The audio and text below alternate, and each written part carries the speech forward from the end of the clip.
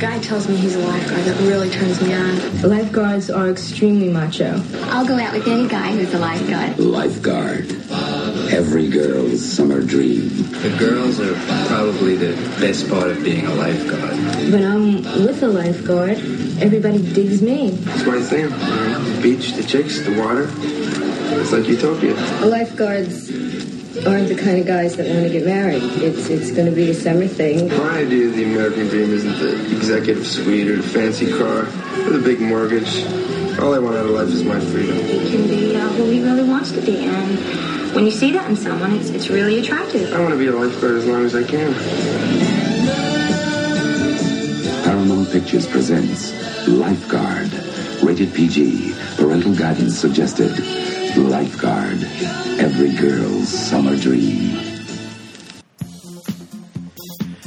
Welcome back to the show. Welcome back. I am so excited to talk about this movie. This movie was so fun. I did not know this movie existed until last month. And I'm so glad that it's here for all of you. Everybody listening, my name is Pete. And I'm Scott. And these are the movies that made us gay. Yes. Well, we have a celebrity with us today. Our very own sexy lifeguard, Love Connie. Welcome to the show. Hi, everybody. Oh, my God. Catch a wave. Thank you so much for recommending this movie to us. This movie is bananas. It's, what was, I can't remember, what was the first movie I recommended when you said, what made me gay? I can't even remember. Oh, Poseidon Adventure, of course. Right. Jackie already beat you to it. Which I love because Jackie Beat is, look, if it's about Poseidon Adventure or Carrie, I will bow down and let Jackie walk right over me because she's got all of the insight on that. But this is a lesser known film that, like you say, it's like a lot of people, especially gay people, have probably never even heard of. Right. Because of how it plays. I think it's what we would call now extremely politically incorrect. But absolutely. It really, nothing has changed if you also watch the film. It's like, people are still doing the same damn thing that they're doing in there, and getting caught for it and then getting kicked out of office. Right. Or such. So, go ahead. We watched Lifeguard, directed by Daniel Petrie, released July 23rd, 1976, starring Sam Elliott and Ann Archer, and Parker Stevens. Kathleen Quinlan, all-star cast. Yeah. It is a wonderful cast, I do have to say. It really is. So, like Scott said, it was released in 1976, but what we did find out was that it was shot in 75. Yes. Because I was looking at some people's ages and then the whole class of 1960 and all of that good stuff. What was I going to say? It's also, I like to think that was also the summer of Jaws. Yep. So yes. they tie into that. Wow, Jaws was a PG-rated film that was intense, in its violence and thrills and everything. But like Lifeguard, there's that wonderful opening sequence that I was born in December of 1967. So these were movies that, now I saw Jaws with my family, but there's that whole skinny dipping scene in the beginning, and it was shot day for night. Yeah. Yep. And then when the Blu-rays came out, it's like, oh my God, she is full frontal bush and everything running into the ocean. And then I was watching Lifeguard again today, which I of course own. And again, I've seen it probably 4-5 times because I saw it in the theater. I probably saw it on television on HBO. I probably saw it many times on HBO. Yeah. And then I finally bought the DVD when they released it on DVD probably 10 or 15 years ago. And I'm still blown away by how much nudity you could get away with in a PG rated film back in the 70s. The 70s were a very different time. Yeah. I mean, would that even be PG? I guess that would be a PG-13 because there is a soft sex scene between him and Ann Archer, and you see one of Ann Archer's nipples, but it's one of those things where the nudity is also like, the first girl, the flight attendant. Played by Sharon Clark, who was a Playboy Playmate of the Year of 1971. I Googled the picture. And did you notice that she changed her name? She changed her name also. Oh, okay. So maybe even for this film where there's a lot of nudity, which Playboy Playmate would be perfect for it because she's used to taking off her clothes. But, there was still some stigma attached when you were trying to make it as a Hollywood career. And she did a couple of other things, kind of random 70s stuff. She was on, she did some Charlie's Angels. Yeah. I'm a huge my number one are Dorothy Stratton, Anna Nicole Smith. Sure. I love, those are my favorites. I also grew up reading Playboy because my dad just got Playboy delivered to our house. You were a lucky boy. When I was a child, and it was probably one of those things that I'm just going to leave it on the counter to see if my gay son will read it. And you know what? Off on him. I always read it cover to cover. You did? Fascinated with it. Oh, that's fantastic. Yep. So you see, you were well educated. Yep, I grew up on the Playboy brand. Yeah, that's amazing. Yeah. I was from a very sexually repressed, with more Norman Bates with the domineering mother, kind of a pussy whipped father, who I found out recently. He's not with us anymore, but my mom's in her 90s now. And my sister has been confiding in me. It's like, Dad said he was going to kill her, but if it wasn't for us kids, or he thought he'd get caught, and I've started kind of appreciating that. And I'm like, oh, I like that. All right. So there was I was amazed at what I could get away with certain pinups. Oh, sure.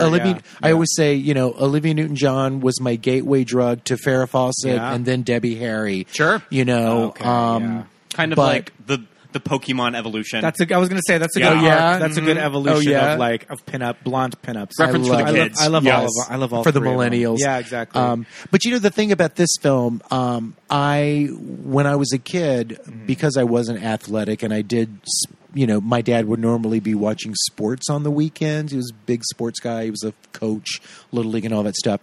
Mom and I would always go to the mall, and like I say, the first film I ever really, I think Poseidon Adventure was 72, and I believe Blazing Saddles was 74. I want to say 74, That's about right. So I remember Poseidon Adventure blew my mind, and I had to have only been 5 years old. But to this day, I find I would go to that movie before I would ever seek out truth in the Bible or anything. Because Gene Hackman's preacher is so cool. He's like, pray to the part of God within you, not a God in the sky. So it's this very self-empowering film, Yeah. But I loved that. And around this time was when my mom was letting me go to matinees by myself. And I remember the very first matinee I saw at catch this up because I'm from the deep South. All right. The Battlefield Twin Cinema in Vicksburg, Mississippi. And listen, the Battlefield Twin Cinema.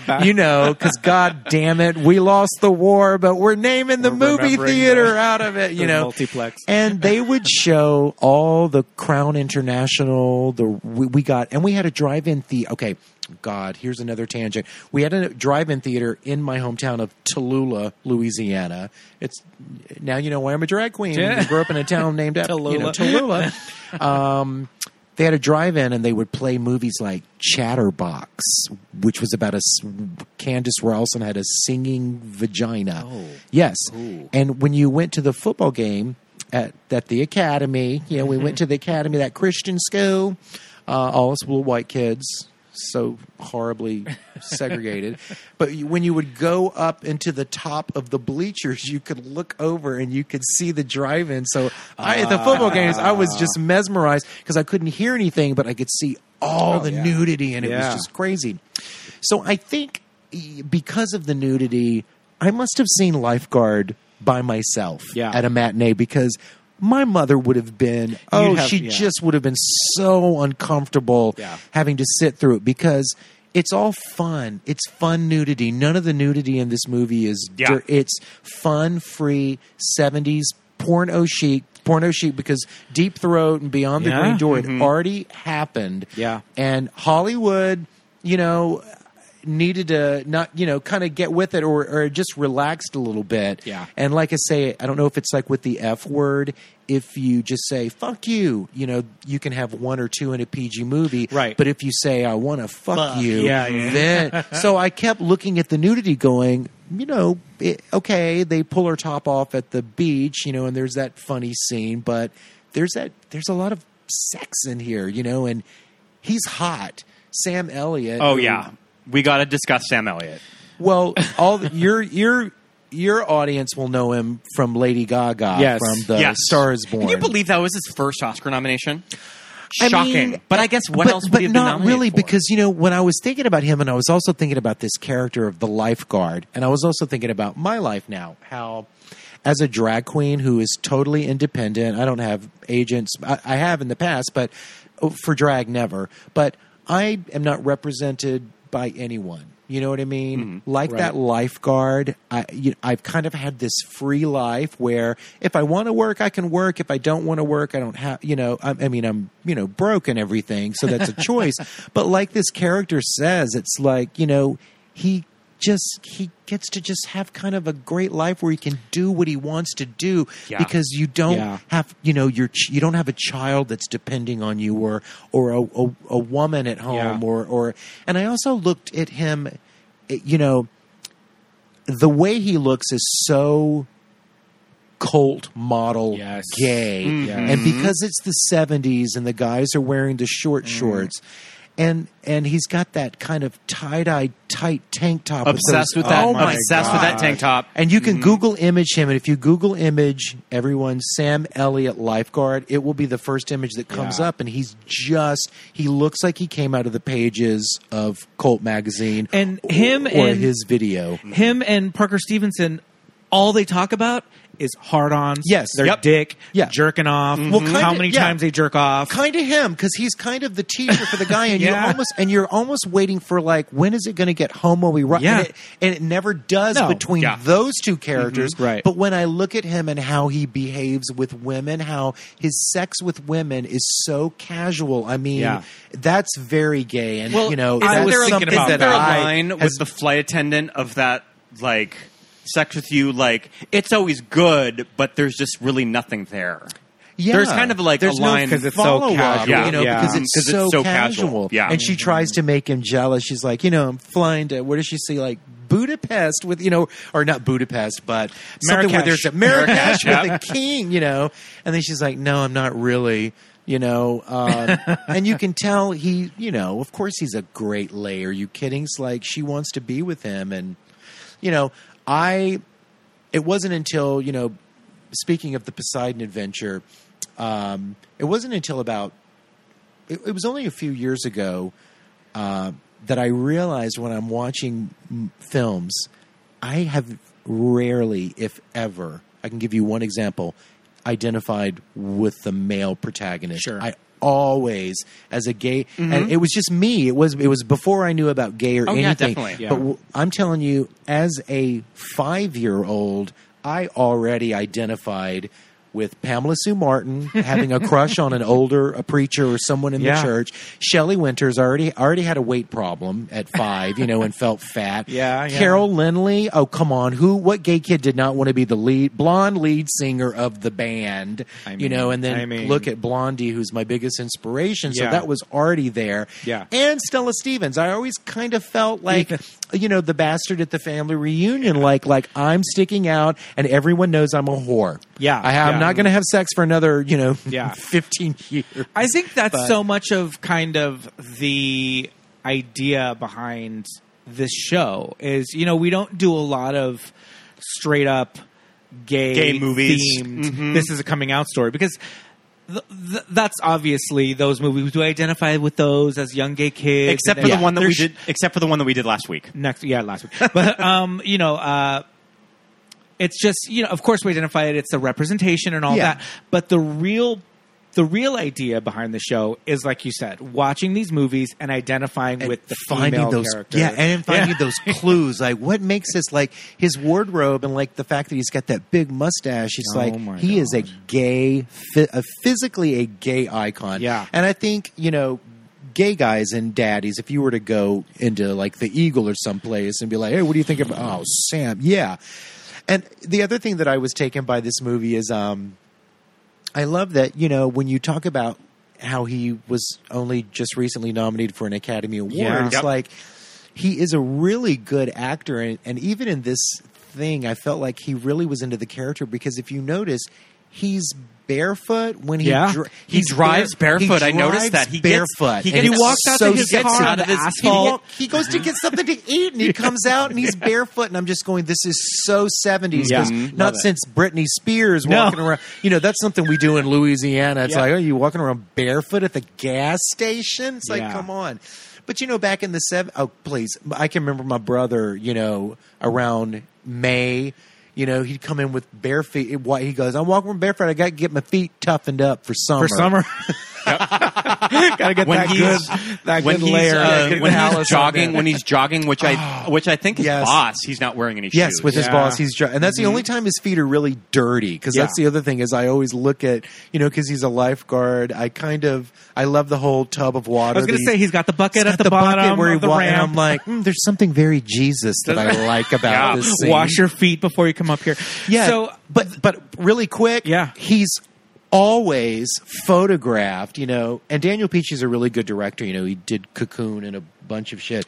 But Sam Elliott is always shot like this, where with his legs spread with his legs up and his the bottoms of his little toes. Is that the photo that I sent you yesterday? Yes, it is. It's it looks he's just in perfect blowjob. It's like you could suck his dick and eat his ass and play with his balls.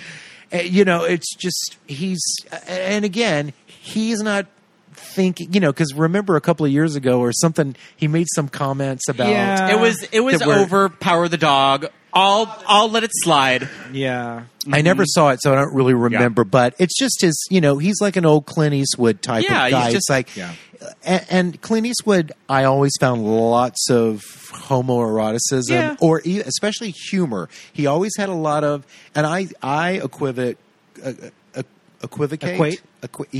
Yes. Oh my gosh. Equivocal.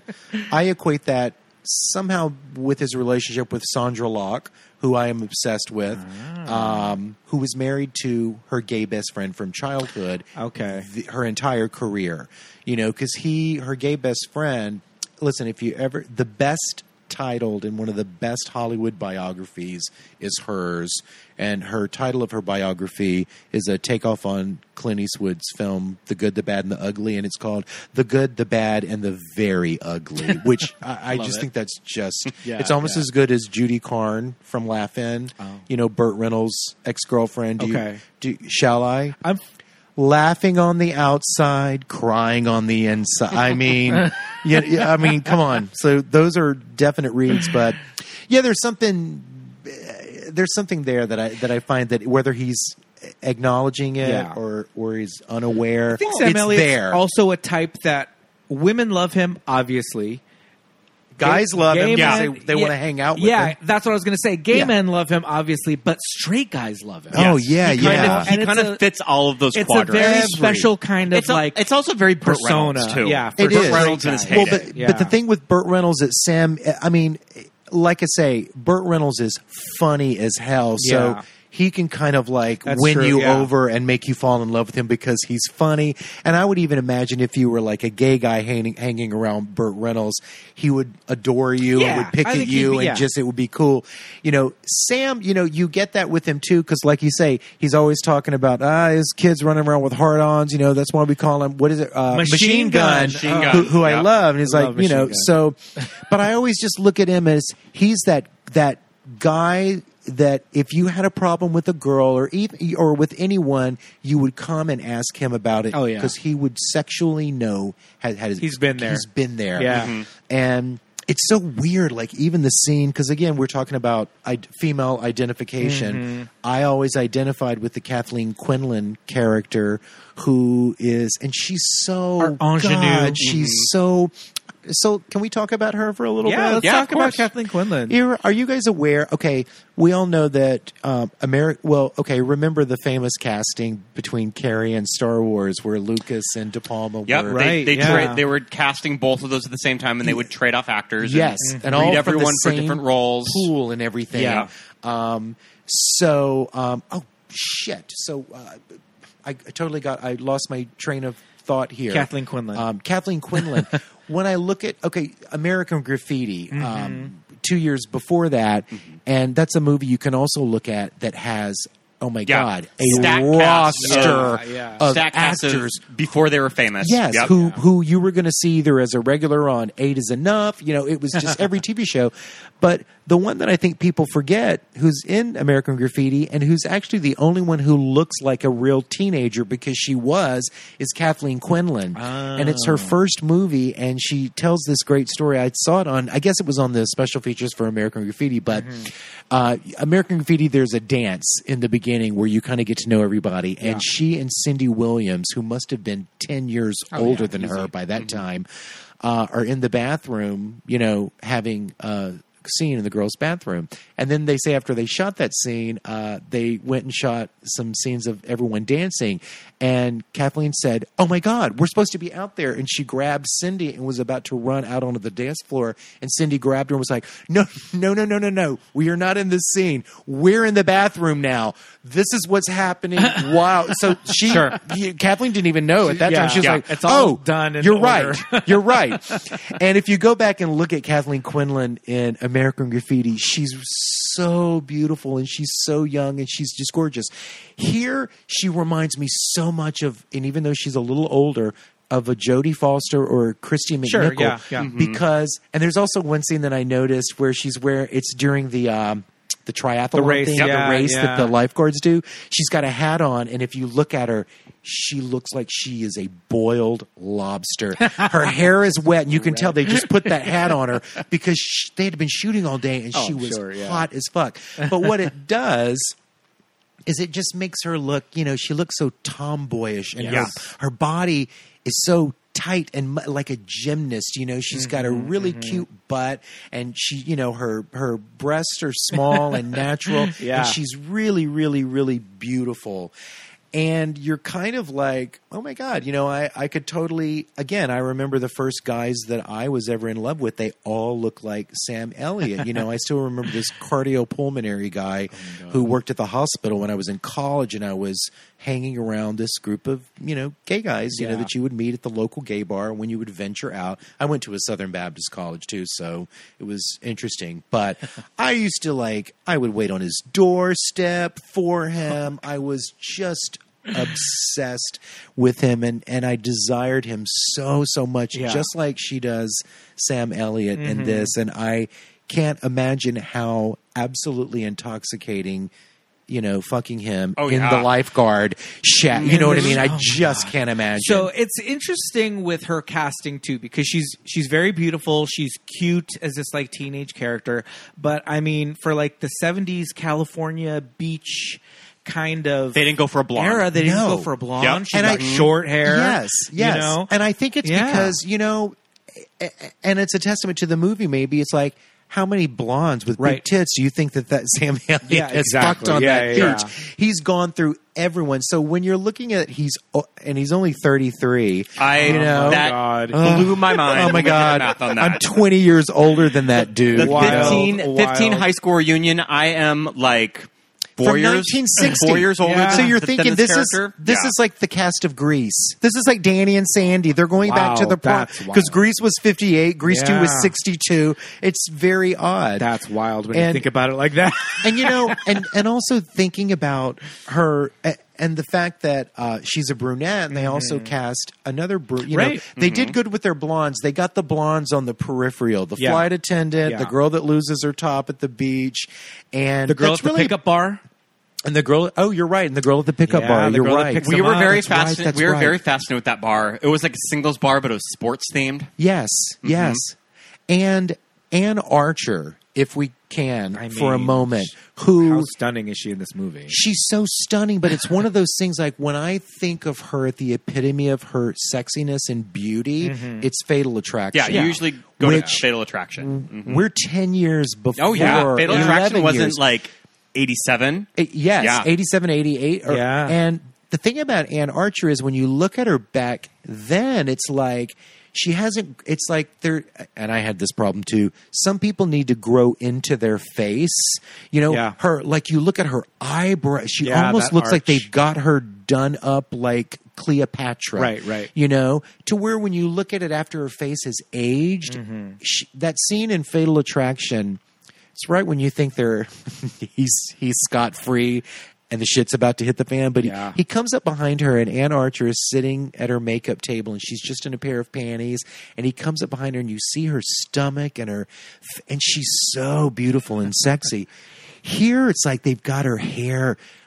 It must have been the same people that did Linda Blair's hair in Exorcist 2, because now you got to remember products. Every good product came in the 80s. In the 70s, if you had naturally curly hair like a Linda Blair or probably Ann Archer, I would say, those girls were having to blow, they were putting all kinds of oil treatments, and her hair is really silky and shiny. And I also love that she plays an art dealer on La Cienega, which is fun if you're from LA because nothing's changed. It's still, the same down there.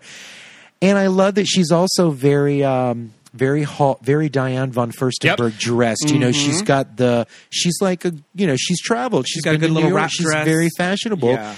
And, they're high school sweethearts if we didn't say that. Right. And it's also funny because we get to see Sam Elliott's high school picture, and he doesn't have the mustache.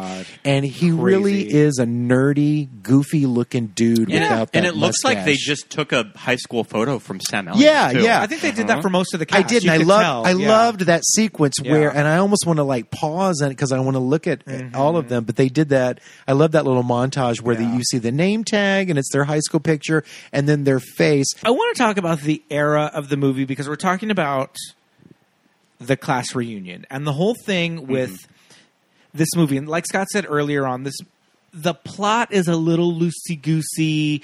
We can explain the plot in 2 sentences. But the thing is, at the end of the day, Lifeguard Rick. Lifeguard Rick, he's got a fucking sweet life. Yeah. He's a got life that I would gladly He's have got now. A sweet fucking car. He's got a cool little pad.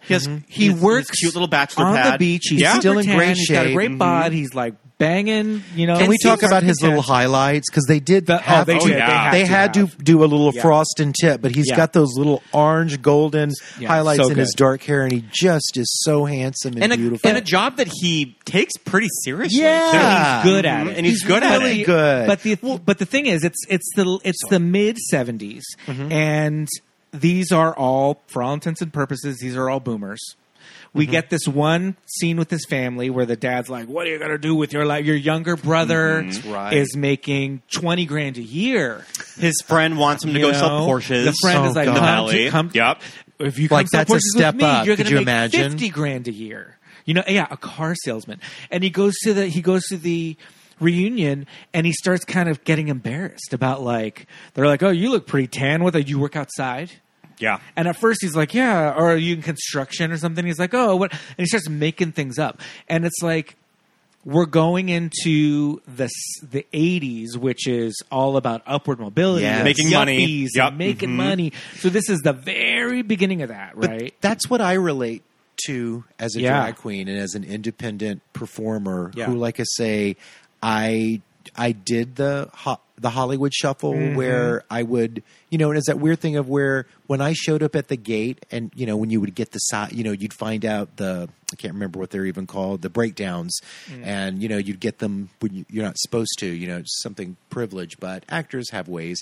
And I remember I would drive to Warner Brothers High for ER, And it is such a hustle that can pay off, but also you just get tired of that hustle. It's the same thing if you had a 9-to-5 hustle, and there's something like when he was going through that reunion and kind of that's how I feel as a drag queen when I have to go back home sometimes. It's like, what do? You're like, you were so, and it's like, I don't even want to, I just want to say, TV and I do theater, or I'll just say, oh yeah, I do theater, like plays, or as my mother loved to call him, how's your little show going? How's your little show? It's just darling, just darling, mama. So yeah, and like I say, I was in New York for a while, and speaking of, what a cat. No, he's not a cad. What do you call? Well, he's a man slut. He's he basically is just, he's an easy guy. Yeah. I worked in the fitness industry for 30, and let me tell you, I've had as many encounters. I'm sure I'm right up there with Wilt Chamberlain, Gene Simmons, Hulk Hogan. Trust me, I taught sometimes 22 classes a week, and it would be at Crunch, Vertical Club, Equinox, every naked penises, and, and guys on the fly. So you know what I mean? I get it. Yeah. But there is, something about that you're like, other people just don't get your life. Right? Yeah. They don't. The opportunities are there, but they're conditioned. And most people need to be, I've learned that most people need to be conditioned. You know what I mean? Because, when you start looking at like, because, when our rights are all, and men are still making decisions over women's bodies, and they can't even comprehend that they're two holes down there and they don't pee and deliver babies out of the same hole. You know what I mean? Like, seriously, they're dumb, and they just let them get away with it. Like, stupid. My favorite was, again, I don't, but Lindsey Graham surrounded by all these South Carolina women talking about no abortions after. It's like, what do you know, you closeted homosexual? Good God, just insane. Yeah. So the 70s is the fact, and it's before AIDS, and it's also another interesting thing is you saw no red, white, and blue because 1976. Yeah, they filmed it in 75 was about to happen. So it is kind of because in Jaws, I do believe that you do see a lot of there's some bunting. There's some bunting and stuff that you're like, oh my God, because I remember Bicentennial, and everything huge. at J.C. Penney's was red, white, and blue. So there are some red, white, and blue Speedos. When they and I'm telling you, he looks damn good. Oh my God! And I'm telling you, a tall, lanky guy like him looks so much better in a Speedo because he looks like he's a swimmer. Yeah. But it's like an Olympic swimmer, but more than like a body. He's just so God, and that hairy chest of all his these guys in this movie though too, like just all the 70s beachgoers. And those like helmet hair, those bodies, the hair. His hair is beautiful because his hair is actually. It's almost like they cut it because in the 80s, he always had really long hair. Oh yeah, and movies like Shakedown. Oh, for God, we love Mask. Well, he's wonderful, and they're both good. So good. Well, and Such and what I loved about him getting nominated for an Academy Award is I got to see Catherine Ross, which you never see Catherine Ross anymore. Catherine Ross. They have been married this entire time. Look! Did you just see me get chills?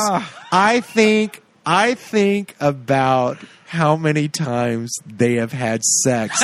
And I think of her. Wait, let me do her for you. He's sitting on or maybe she, I can't remember, but I remember just him all big in his tux. And then she was just like she's just like that little kitty cat in her beautiful strapless gown, not a bit of work on her face, that gorgeous long hair of hers, and just like, he's been mine, and he's still mine. Talk about when those two got together. Just the peak of just beautiful actors from the 70s. And in the legacy, so anybody watching that loves horror or British horror, 1979, The Legacy, which was another staple. Okay. Remember, it's about everyone's drawn to the British castle. We're going to read the will, and then you're all going to die. It's basically like an Agatha Christie movie. Yeah. But they play the married couple, and he, of course, does. He's always willing to show his butt off, and his butt looks really beautiful in The Legacy. He also gets into a shower that then turns hot, and he winds up having to break the glass. So. He's also naked and broken glass and wet. So, do you ever see his butt in this movie? I think that you see a little cheek when he's getting out of the shower. Yeah, it's like the weird thing. It's like, again, he presents himself, like I say, he's got that stance that is so sexy because his feet are always apart, and you always see the bottoms of his feet and his crotch. And his crotch, and sometimes he'll go into a lunge, and you can, but he's got the little bikini panties underneath the shorts, which was the lining. You could always be safe, that nothing was going to fall out in the 70s. Yeah. I do want to. Can we go back to Anne Archer? Something else that I kind of love about this period of women in Hollywood is that I always go back with her. She was pretty new back then, but I don't know if you guys, I know you've seen it, 1978 Superman, the movie, auditions for Lois Lane. And sure. She is one of... Now, if you've ever seen them... I forgot about those. I've seen them. I'll get chills again. But from the first moment that Margot Kidder opens her mouth, you're just like, okay, it's her. It's her. Done. It's her. Ann Archer, it's Ann Archer, it's Stockard Channing, it's Deborah Raffin, who I also love Deborah Raffin. And I feel like there's one more I'm missing, but none of them they're all wrong. Sure. They didn't have that spark that Margot has in the role. And that spunk. And she really got it, but you're thinking, come on, it's just a news... She's a news reporter. You know, I kind of go back to the Batman thing because I'm obsessed with Sean Young. And the reason I just can't stand the original Batman Returns is my shit, man. I just love it. I don't like it because I don't buy Kim Basinger, she came in late, but I just felt like Vicky Vale is a photojournalist, and I just think of Sean Young with a camera, and I feel like Sean Young would have been like a Lois Lane. Doing it. She would have been like, I'm doing it. And all we have with Kim Basinger is the great Kim Basinger scream squeal, which I love, but I like it more in that movie Nadine, Robert Benton movie where the photographer, it's in the 60s or the 50s, and he's got the nude pictures of her, and she's just trying to get her nude pictures back, and then she finds a dead body, and then she screams. Have you ever seen I think Sean Young does an interview for the DVD for Batman. Yeah. And she's just like recalling, like, she's talking about the horse riding. Horse riding. She's like, and you feel so bad for her that, like, there was a lot riding on this movie for her career, and it didn't happen. But you know, it's one of those things where she was in that position at that time where I kind of like to. I almost feel like they cast her and then they probably were like, really, you know what I mean? Because that's how I feel. Yeah. Because if I've really studied a lot of her, you know, how she got the David Lynch movie and Dune and everything, and it's wild because, my God, she was almost Marion Ravenswood in Raiders of the Lost Ark. So she and Harrison Ford were kind of destined or doomed to be together, you know, and she didn't get that part. You know, I love, if you've never seen the footage of her and Tom Selleck, it might just be a photograph. I don't know if there's... Have you heard the story about alternate reality? Maureen McCormick? No. So Maureen McCormick tells a story that she went to go read for Marion Ravenwood, and I think she went in high. And, stoned out of her mind. Did you ever read her book? I have not. Oh my God. Yeah. Okay. Wait, I think she tells that story. Yeah, in the book. Maybe she did. Maybe I forgot. I don't. But the thing that I took away, I grew up on Brady Bunch, Gilligan's Island, and The Little Rascals. Jan Brady. Yeah. Those are my after school shows, and they're like they're my heart. But when I was reading Maureen McCormick's book, she was wildly addicted to cocaine. Yeah. Now, remember, 1979, she was in Skate Town, USA. So by the time Raiders is coming out in 1981, she's still in the mix. Yeah. But it's like, you know, she was doing she did a Roger Corman movie with Claudia Jennings and a Sandy Howard film. But this is what she said about cocaine, which I love. And I'm a stoner, but thank God I've never really gotten into hard drugs. But she said, here's how I was with cocaine. It didn't matter if someone brought over the smallest amount or a pound of it. I wasn't leaving the house until it was all gone. And that's a serious. I mean, so hiding and not. Yep. I can imagine that. But could you imagine an alternate reality where Maureen McCormick was Marion? Oh, please. And there was, there's so many, of them. What if? Imagine if Deborah Winger would have actually done A League of Their Own. As, the Lori Petty part and everything. We talked about that on the show. Oh, yeah? Yep. Yeah, that movie will make you gay. That was my favorite movie of that year. She couldn't stand Madonna.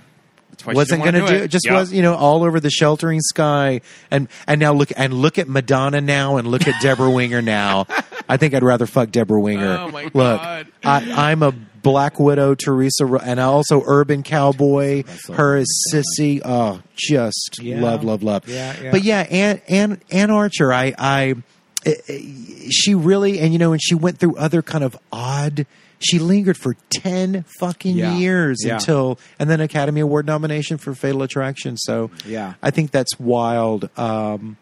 There's really, just Parker Stevenson, and he kind of Parker Stevenson and that hair. That hair.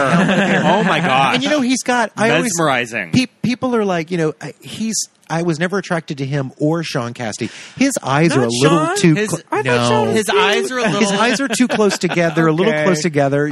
Also, he got to be married to. He got to be married to peak Kirstie Alley. Yes, too. I mean, imagine that. Now, I was like I say, Sam Elliott. I was attracted to Sam Elliott. Yeah. I mean, I don't even think I was attracted to John Travolta.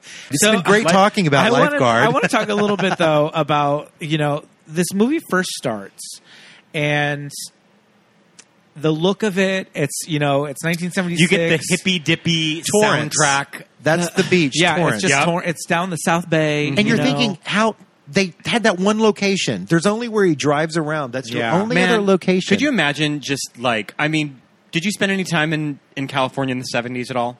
No. Okay, you were. We vacationed at the Redneck Riviera in Panama City Beach, Florida. Just probably just how easy and chill it was just to drive to the fucking beach in the 70s. It's amazing. like now when I drive to Rogers Beach in Santa Monica, it's like you're not going to be home for 90 minutes driving home. No.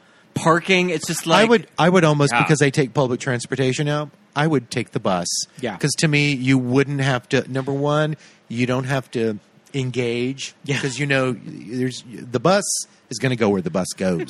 You have no say so. Yeah. That's why because I was getting.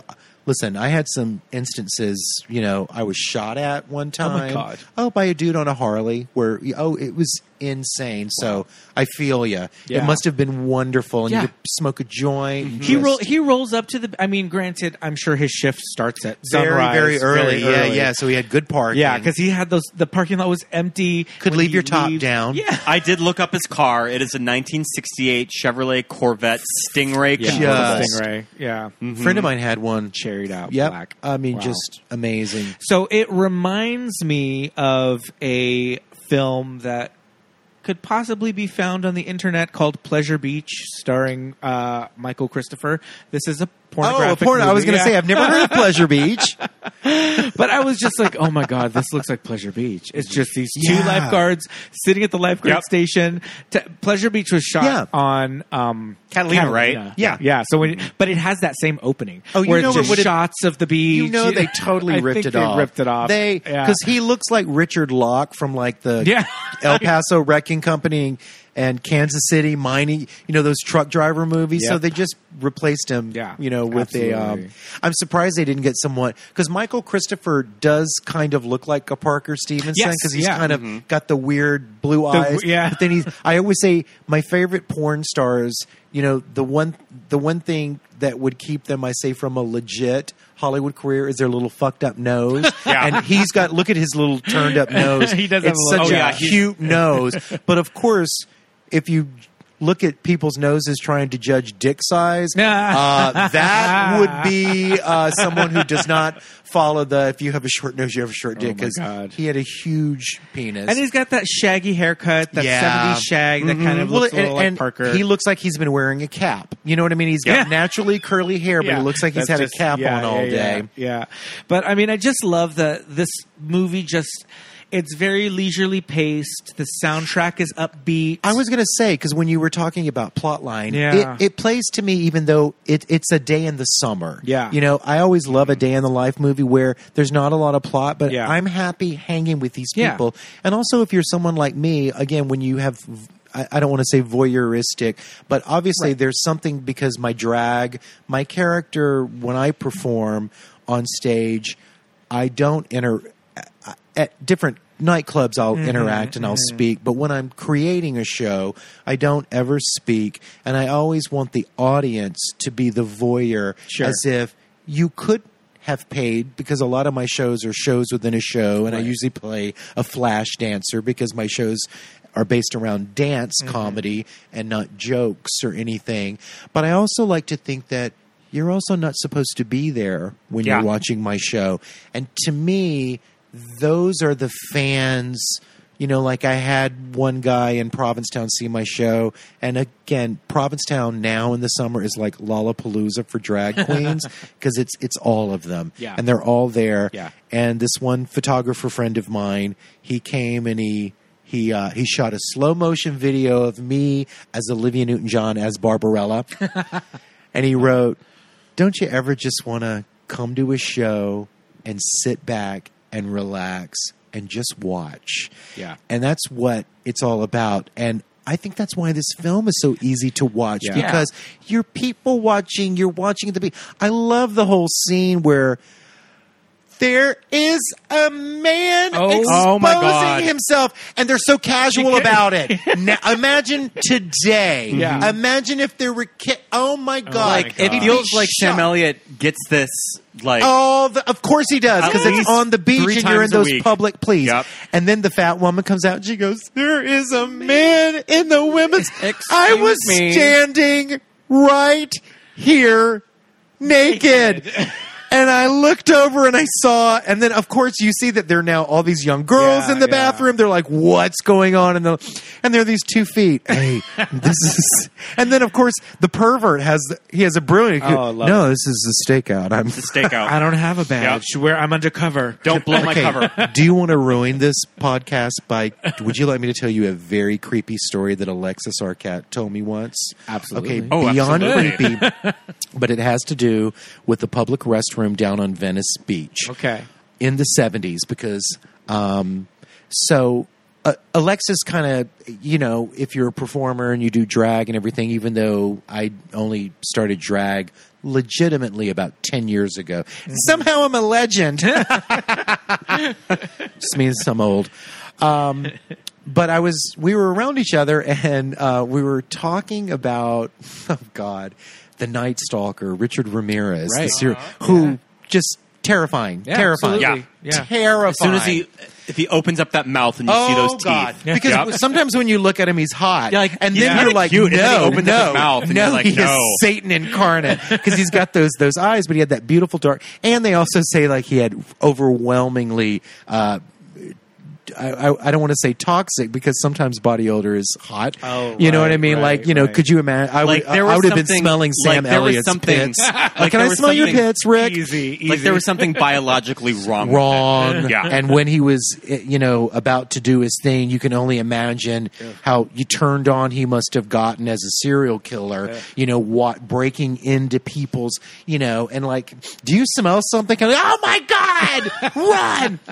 Well, Alexis told me that he goes, I saw that guy. It was something like, we were talking about Richard Ramirez the Night Stalker, and he goes, I had an encounter with him. And I'm like, whoa, really? whoa. Oh my I'm God. like, no. I'm like, wait a minute. Because immediately I started like that. I was like, no, wait a minute, stop.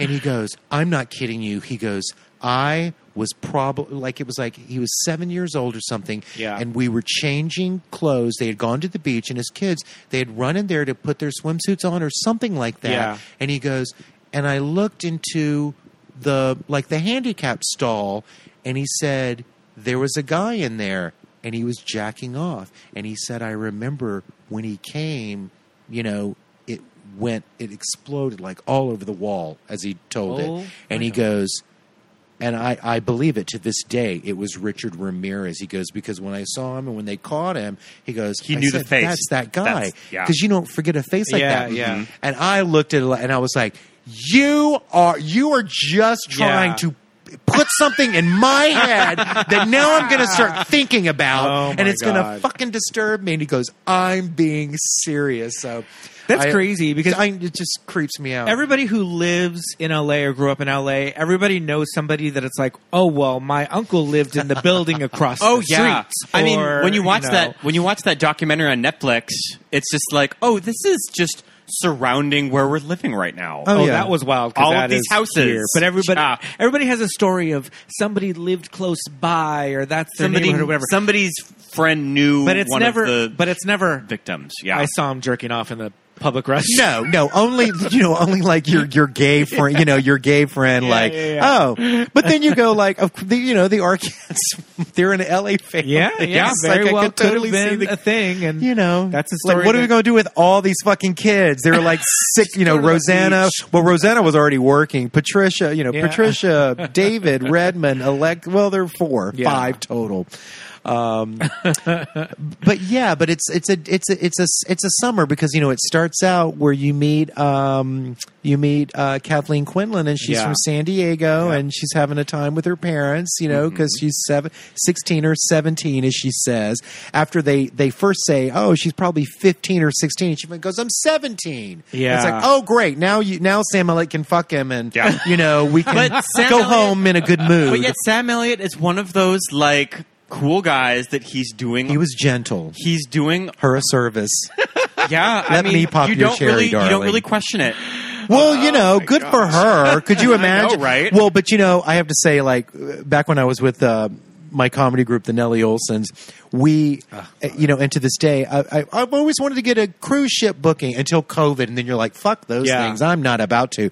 Well, we, in our 25-year career, got one booking on a cruise ship, and my analogy is fucking having Sam Elliott as the lifeguard take your virginity was like this cruise ship. It was the maiden voyage. It was the Serenade of the Seas, which was like a 10-story ship, and we had pulled into port in St. Thomas, and my girlfriend Nora and I were looking over the railing at another cruise ship, and there was this old woman in a bikini laying out on her balcony, and the balcony was rusted out, and she looked at me and she goes, we should have started out on that ship, because now everything is going to be a downgrade. Yeah. So I have a feeling that her character Wendy is probably still, she fucked every boy her senior year and is just like, I got to get back to the Torrance Beach. She should see if Rick is still there. She should have started off with old Machine Gun. Oh God, man! I mean, give Machine Gun some practice. Man. The idea that these boys are just running around the beach and like, of course they are. Yeah. What else were you going to do back then except try and get your rocks off? Or peep on the girl. But the other thing that rang true about this film, and I was also talking because I do a thing at Akbar the last Sunday of every month called Soundtrack Sundays, where I take a different film soundtrack and I create just live numbers, and sometimes it comes out like a show, and sometimes it's just off the wall. But we did Foxes, and I don't know if you guys have ever done Foxes. I would love to do Foxes. Yeah, we haven't done it yet. Yeah, we haven't done it yet. Foxes is great. I don't know who it would make gay, but the girls are fabulous. But they noted it as the second first teen angst movie. Oh, sure. The first being Over the Edge, which is but it's a Canadian film, Over the Edge, with Matt Dillon, and I think Vincent Spano is in that. But that's a Canadian film, and also in indie. Foxes would have been your first studio, and then you got like Fast Times at Ridgemont High, and then John Hughes. Yeah, sure. But before that, there were also the teen sex, but Lifeguard plays like, even though it's about this older man, you still get some teen angst on there because he's got Parker Stevenson and they're doing shenanigans on the beach. Yeah. And again, it's something to where, like, when you look at the nudity in this PJ-rated movie, and then you went, all those movies like Porky's or Hard Bodies or Spring Break, or I love the one called California Dreaming with Glynis O'Connor and Dennis Christopher, which has never been released because I think it was an entire Beach Boys soundtrack.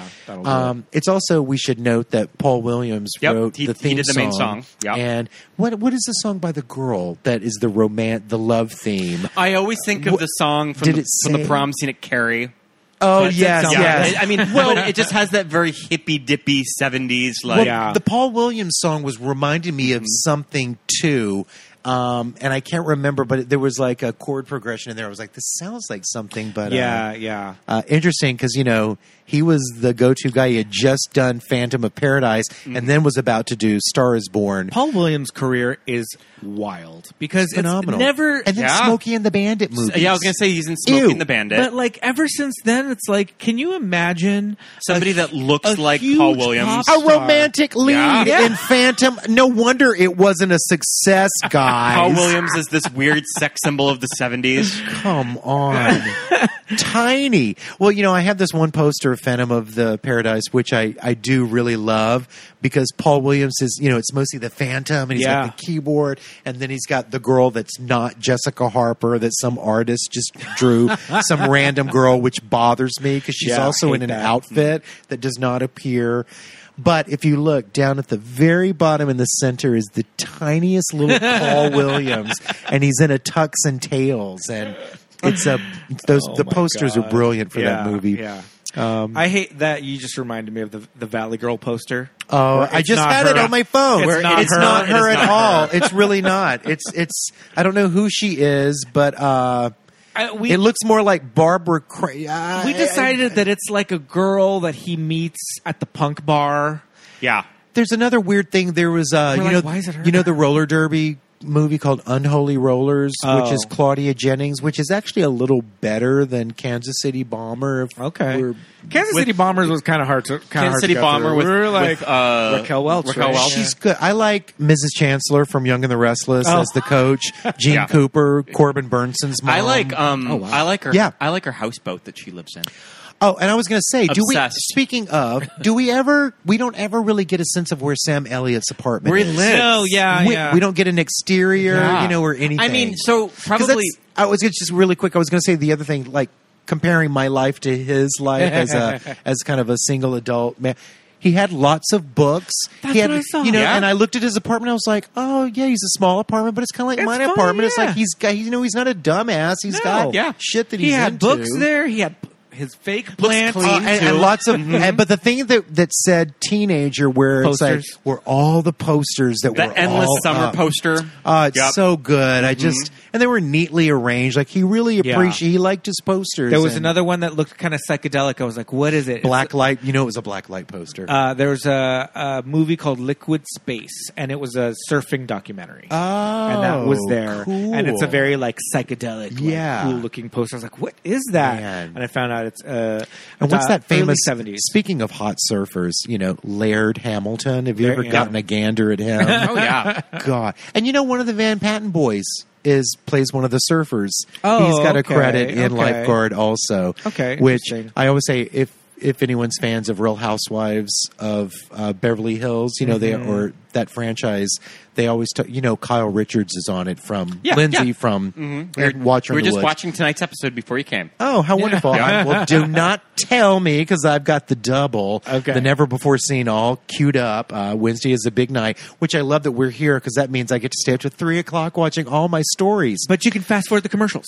But I wanted to say 70s you can't swing a dead cat without hitting a Van Patten, whether it's Dick, Nels, Joyce, Vincent, or the one that's in here who was on White Shadow. I can't remember. Oh, okay. He was on the White. Yeah. But I miss Eileen Davidson because Eileen Davidson of Real Housewives of Beverly Hills is married to Vincent Van Patten, and people like to fawn over Kyle's husband Maurizio was the hottest guy, and I go, no, ma'am, he is the second because let me tell you something. There are two blonde surfer guys from the 70s who showed up on Real Housewives randomly and are drop dead gorgeous, and one's Vince Van Patten and the other one is freaking Jimmy McNichol.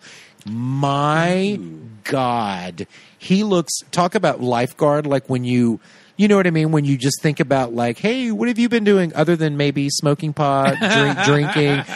Jimmy showed up with Kim Richards, because when she was on the show, and it was at an autograph convention, and Jimmy was in like a suit, kind of a ill-fitting suit, but he just looked so damn good. He looks so good. Hey, he would have gone way back with Kim. Oh yeah, if he was a child star in the 70s. Again, they would have all been up for the Parker. They would have, speaking of, when I said I didn't like Parker or Sean Cassidy, you know who I loved. I was Nancy Drew, honey. Oh, yeah. So I didn't notice the boys because I was too busy noticing Pamela Sue Martin, who I love from Poseidon. Her tearaway skirt in Poseidon her Adventure. reveal, the best. We die at that reveal. We talked a little bit about the triathlon. What? Oh my God, that thing. Okay, I was going to say, speaking of, because there are several scenes where he does have to save someone, and he does it, and I really think it's so hot.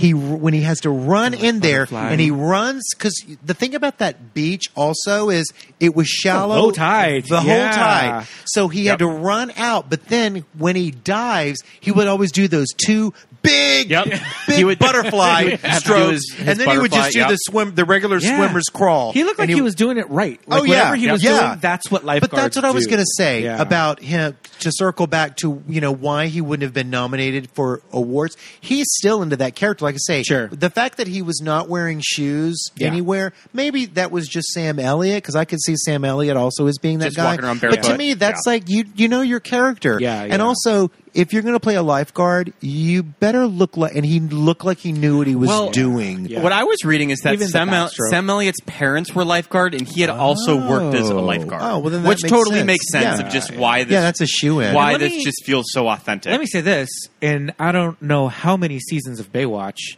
they always carried that red thing. What did they actually do with it? They never showed anybody get saved with it. In this movie, like 3 people that you saw how you could use it to defend yourself. Yes. How I love when he came out there and was pissed as hell at Kathleen Quinlan for swimming way the fuck out there. When he just said, "Hold on to this and kick your feet," like you know what I mean? Like you're wearing the old guy out, girl. It's like, come you're on, helping me get your ass to shore. And then he saves the one guy who was like, "Well, fuck you, fuck you, I was fine." And he's like, "Well, then why'd you grab the float?" I know. Like he's like, "Why'd you grab the float?" And then he had to save his friend by hit him, and he was like, told Parker Stevenson, he was like, "Don't ever leave without this, because you might need it to defend yourself." To save little machine gun. But we have, speaking of Baywatch, since you brought it up, there was one, and there was only one guy. I never watched an episode, but there was one guy that I was so in love with on Baywatch, and it wasn't any of the leads. Okay. It was Noomi, who was really the Sam Elliott guy. Okay. He was that one. He had the mustache. He was the older guy. Bald with the mustache. Great body. He had an awesome body. Oh my God, he so looked fit, just like Sam. And he was a big guy with sexy feet, And he was kind of balding. Oh yeah, he was totally bald. Kind of bald, totally but bald. I didn't care. What's his name again? Noomi on the show. Newmie. He was on the first seasons. I think he was on for a few seasons. Yeah, a good minute on Baywatch. Yeah, no, I know exactly who you're talking about, and I too was like, I was never a Hasselhoff guy because Hasselhoff looked weird to me. He had skinny legs. Oh yeah, chest. Noomi can get it. Gorgeous. Yeah. I mean, this movie is filled with gorgeous dudes. I was trying to talk about that race scene where they're all just where they're all in the Speedos. So much of the little side vignettes of him saving the kids and that's the mom the script. That's the script. Yeah. All they had to do was they presented an outline. Yeah. And they were like, if we can get, and I bet you anything, maybe they had Sam, maybe he had a contract with Paramount. We should go and look at who was releasing his films at the time. Because Catherine was in Butch Cassidy and the Sundance, and I don't know what year they married, or how, if they were ever a package deal. But Catherine Ross goes back to she's in a Curtis Harrington. I'm a huge Curtis Harrington fan, but I'm trying to remember, when the movie wraps up, he decides he doesn't want to sell Porsches. Yeah, he's not. We don't know if he's going with Ann Archer, but he doesn't they leave that kind of ambiguous. Doesn't really look like it. Because the Porsche dealer friend says to him, you're giving up a lot. He makes it like he really wants him because he's like, oh, well then you can start earlier. Yeah. And he's like, no, I don't want to start at all. And he tells him, you're giving up a lot with this opportunity. And he's like, I'm giving up more than my sanity, but my I think soul. he thinks that if he doesn't take the job, then Ann Archer's not Sure. gonna of course. want him to move in. Yeah, of She course. doesn't, yeah, she's look. She doesn't want Rick the. They have that She doesn't scene want at the thing She doesn't where want Rick the lifeguard. She lifeguard. wants Rick the the yeah. Porsche salesman. Yeah. right. I Well, love that scene where he goes into her work. Well, it's just again, it's that Yeah. thing. It's And he like yells at that faggy guy. Yes, it's like, listen, dude, this is how she makes her money. Yeah, yeah. Off of having to suffer guys Yeah. like this. Yeah. You have to suffer them because he's going to hang it up over his bed or his sofa, and he's going to want it 6 inches to the left or 6 Yeah. inches to the right. And it's like. Sam Elliott, again, we see that he reads, and, we don't know what, or if they're art books Yeah, or yeah. surfing books or mechanic books or what they are, but, he's just not going to be able to deal with her. And he also isn't the type that's, oh, come on. Could you just imagine Sam Elliott at an art opening? He doesn't want Yeah. to be there. No, he's not- He wants to yeah, go yeah. home with Catherine. Yeah. You know what I mean? and he's cool, like giving the kids swimming lessons and having Yeah. sandwiches. I was I thank you mean- for bringing that. I mean, up. talk about somebody- I love that I mean- scene where he's Yeah. in the pool, and I'm just going, honey. Let him do what he does, Yeah. and you go make the money at the art gallery. He'll take. I was you know going what to say, kind of come the on. ideal stay-at-home dad. Come Yeah. on. Mhm. Yeah. That would be the ideal 70s California life, is to Yeah. have a gorgeous woman like Ann Archer who works at a gallery. Yeah. It's like, to me, if they happen to live in, say, Santa Monica or Culver City, that's great. Because Yeah. he's coming from Torrance. She's coming from West Hollywood. Yeah. It's perfect. Right in the middle. It's perfect. Or he could come pick her, you know what I mean? It's like Yeah. he could come pick her up But at sundown. it's that thing with how he was feeling at the reunion, and it's that thing where during the race, how he was like, "Oh, you're gonna anchor the relay race," and they're like, Parker Stevenson like swims on his college team, and Yeah. he's like, "Well, that idiot didn't tell me that. He should be anchor, obviously." And then he's like slows them all down. He puts them in last place. Yes. Yes. And so this is where he's just like, "Oh, I'm getting up there." This is very dated. I feel like nowadays, 15-year anniversary sounds like a lot, but I feel like in 1976, being 33, It was. Listen, yeah. it's a miracle he wasn't a chain smoker. Yeah. He Or also an has alcoholic. that. There's Yeah, also yeah. it's important in that scene where he's choking on Yeah, the water. yeah. And of course, with the worst timing as we all had at her age, she's Kathleen Quinlan's character is just Yeah. trying to make. She goes, "Good job, put her there," and. That's that moment where you're going, please don't, which I would. I would Yeah. have been like, fuck Yeah. off. And then again, would have broken that girl's heart, and she would be still thinking about when the lifeguard told her to fuck off 30 years later. yeah. And he doesn't do it. You Yeah, know what yeah. I mean? But it's like, pick up the cues. Now it's not the time. Yeah. This guy, it's really, Yeah. kind of sad.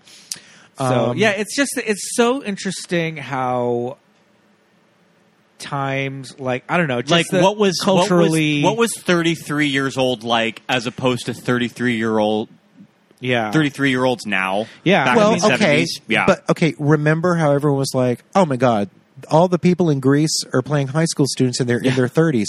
Well, high school students, when I would look at my mom's looked like yearbook, they they were older. looked like they were in their 30s because the women just had the sharp red lipstick, the severe brow, Yeah. and these, again, there were no hair products to make you look, unless you were a Hollywood movie star and you Yeah. saw what they went through, Yeah, yeah. And so, like you say, in the 70s, now they're looking back in the 80s and now they're saying that, all of us look like we're in our 30s. And it's just Yeah. because, now you can color your hair pink and blue and no one gives a second glance. Yeah. The other thing that I identify with that character, and here's why I think, and it's my excuse for you maybe not getting in pursuing relationships or someone to settle down with, or, I'm comfortable being alone and I'm comfortable with my stuff. And I feel like he's lived his loner life. Again, like I say, a loner life, like in the fitness industry, is not alone. You have lots of, and it's they're fun. And like I say, he's screwing all these people, and so he gets nurtured. Yeah. You know, is he going to be totally happy? Well, with himself, yeah, but you can't compare his life because a lot of people just, again, they've conditioned themselves. Well, like, nope, I want a family, I want a kid. And it's like, not everyone was meant to have kids. Yeah, but I just think it was very interesting watching the movie because I think Rick is presented as this person that is just living on the fringe. Yeah. You know, he's just not like your typical guy. He's giving up this life that anybody would like jump at the chance to get. And I feel like now, today's sensibilities, more people are apt to do something that they love over the father saying, I've worked at this company for 25 years and I'm this close to getting canned, losing my pension. What the fuck for? I don't know anybody that's worked anywhere for 25 years anymore. That's not like our parents. Well, it's also that thing is like, you know, he had that scene where he's jogging with his boss. So it's not like he can't age out. And it's like, obviously he's a trustworthy guy and he's been loyal and he says his money is fine. So I don't see why it's like, you know, they have to have, you know, desk jobs or business. Where he you even have to said go it pays around. pretty good. And he even said, and he even said when he was doing his interview with the Porsche dealer that he talks to more people out on the beach and just makes more connections than any of them do selling like fucking hawking fucking Porsches. And there's also on a lot. There's also that little kind of, I don't know, it's almost like a little tea bag that drifts in the beginning, in the middle of the end, and it's the old guy jogging on the beach. Love. And he kind of is just like, you know, you're still going to do that? And he's like, yeah, I'm going to do this as long as I can do it. Yeah. And hopefully when I can't do it is because I've died, you know? And I, you know, again,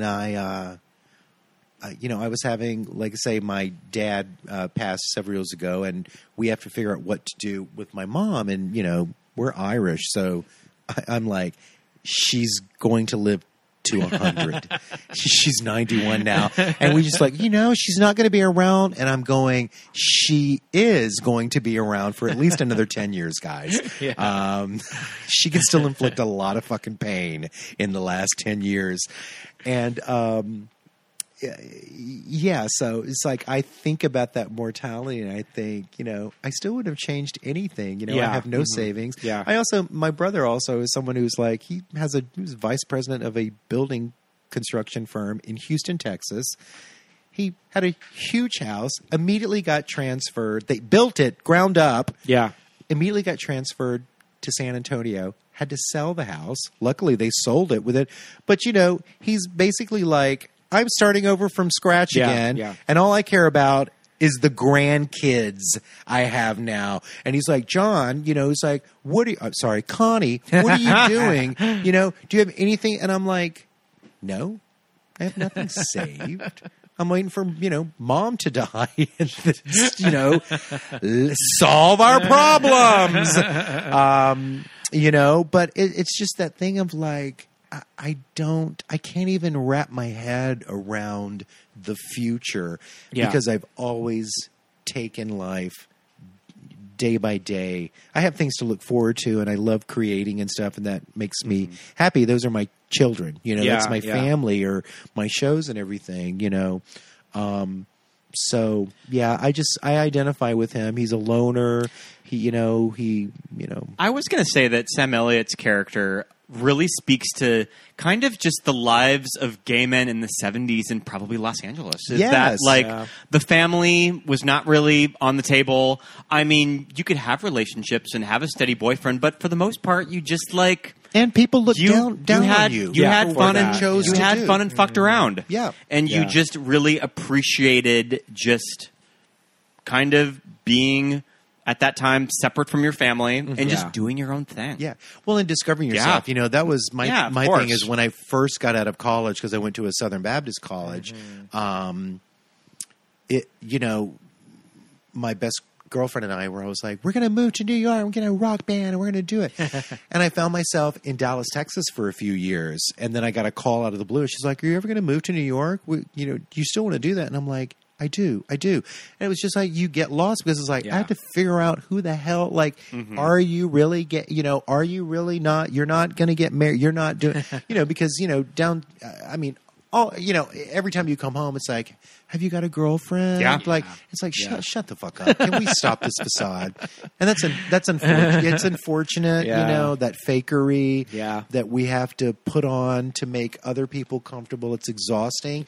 So I think that's also that it is such a weight off of a gay person's shoulders if you're from a family, like certain families that we're from that are conservative and just didn't know any gay people, so they can't imagine you ever having a positive life, or a decent life, or you're not somehow weird in some way, which is it's so odd. I want to say one other thing that I noticed about watching the movie. So, I noticed when the flight attendant walks through the door, he's just come back from lifeguarding all day, and they kiss a little bit, and then she kicks off her shoes and she's like, I feel like I've been she's like for the past week, and she's like, I'm gonna take a shower.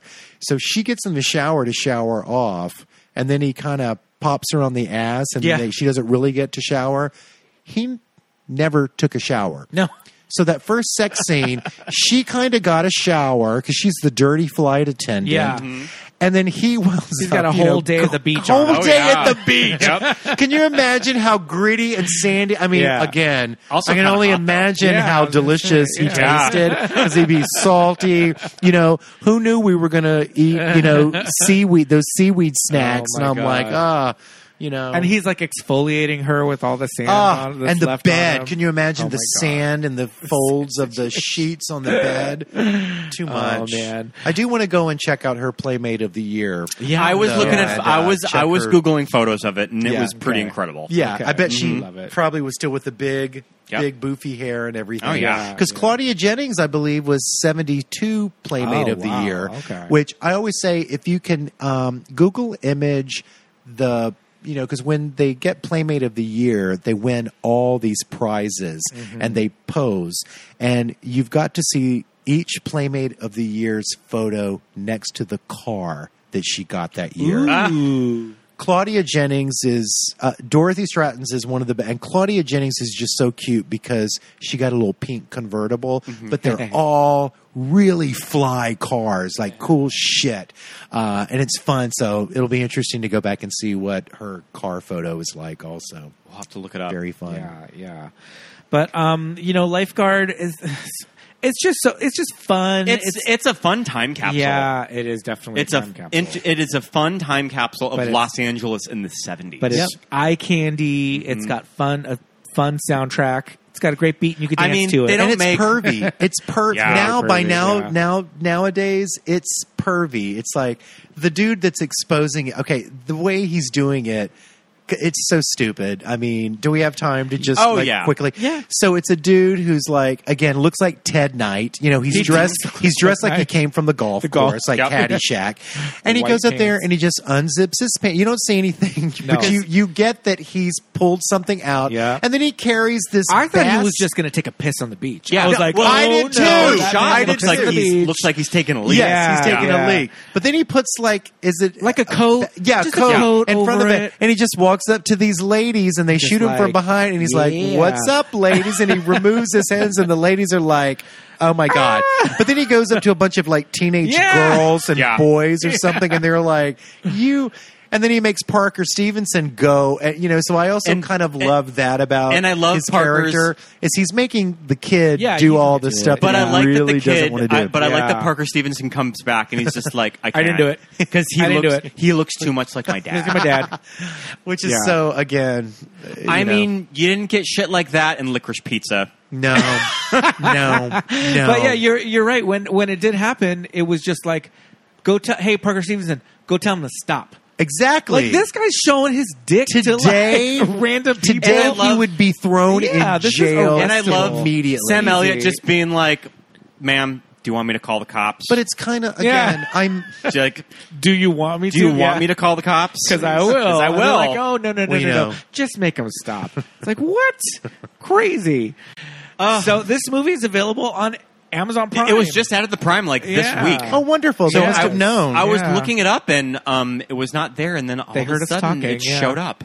Well, you can also probably go on Amazon and buy a hard copy for probably less than $10, I'm sure, absolutely. because It's those $5 Paramount in the iTunes store. There you go. Yeah, There you can go. stream it for $5. You can watch it if you have Amazon Prime. But or I just think go buy it's the worth DVD. the price of admission Absolutely. to just get it, because Kathleen Quinlan and he are very, very cozy on the cover, and it's I love that. I love everything about this movie. I really, really do. Absolutely. Sam Elliott, they don't make him like that anymore. He's still he's still made. Yeah, he's listen, still around. he's so gorgeous. Oh, yeah, Look, absolutely. he's it. He's it.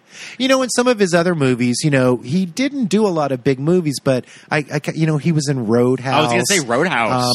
What else? You know, God, he Roadhouse, just, Mask. Mask. He was in a film with Peter Weller called Shakedown.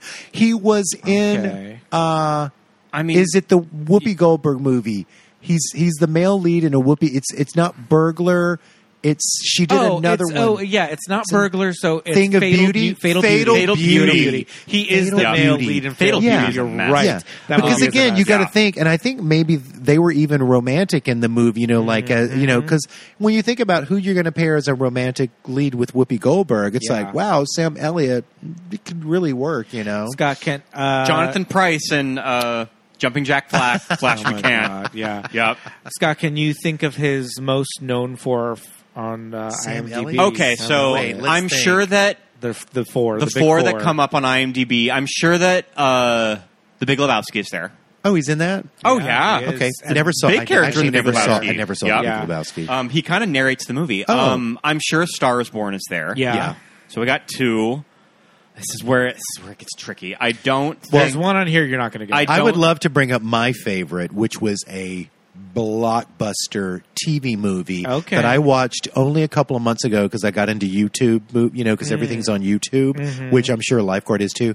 He's in a film with Farrah Fawcett and Catherine Ross called Murder in Texas. Okay. And look, I just got chills. He plays a very, very good surgeon in the film, and it's set in Dallas, Texas. Okay. Farrah is his long-suffering wife. Farrah had like a whole string of TV movies. Listen. I've become really obsessed, you know, especially since she's gone, of getting everything, because you know people forget she was in Myra Breckenridge, for God's sakes. And as a lesbian, Logan's Run, she's my favorite, because that's when, you know, I didn't even know about Charlie's Angels as a kid until I started hanging out with the sixth grade girls, Catherine Cangialetti, the only Italian. There are two brothers, the Cangialetti brothers next door, only two Italians I knew.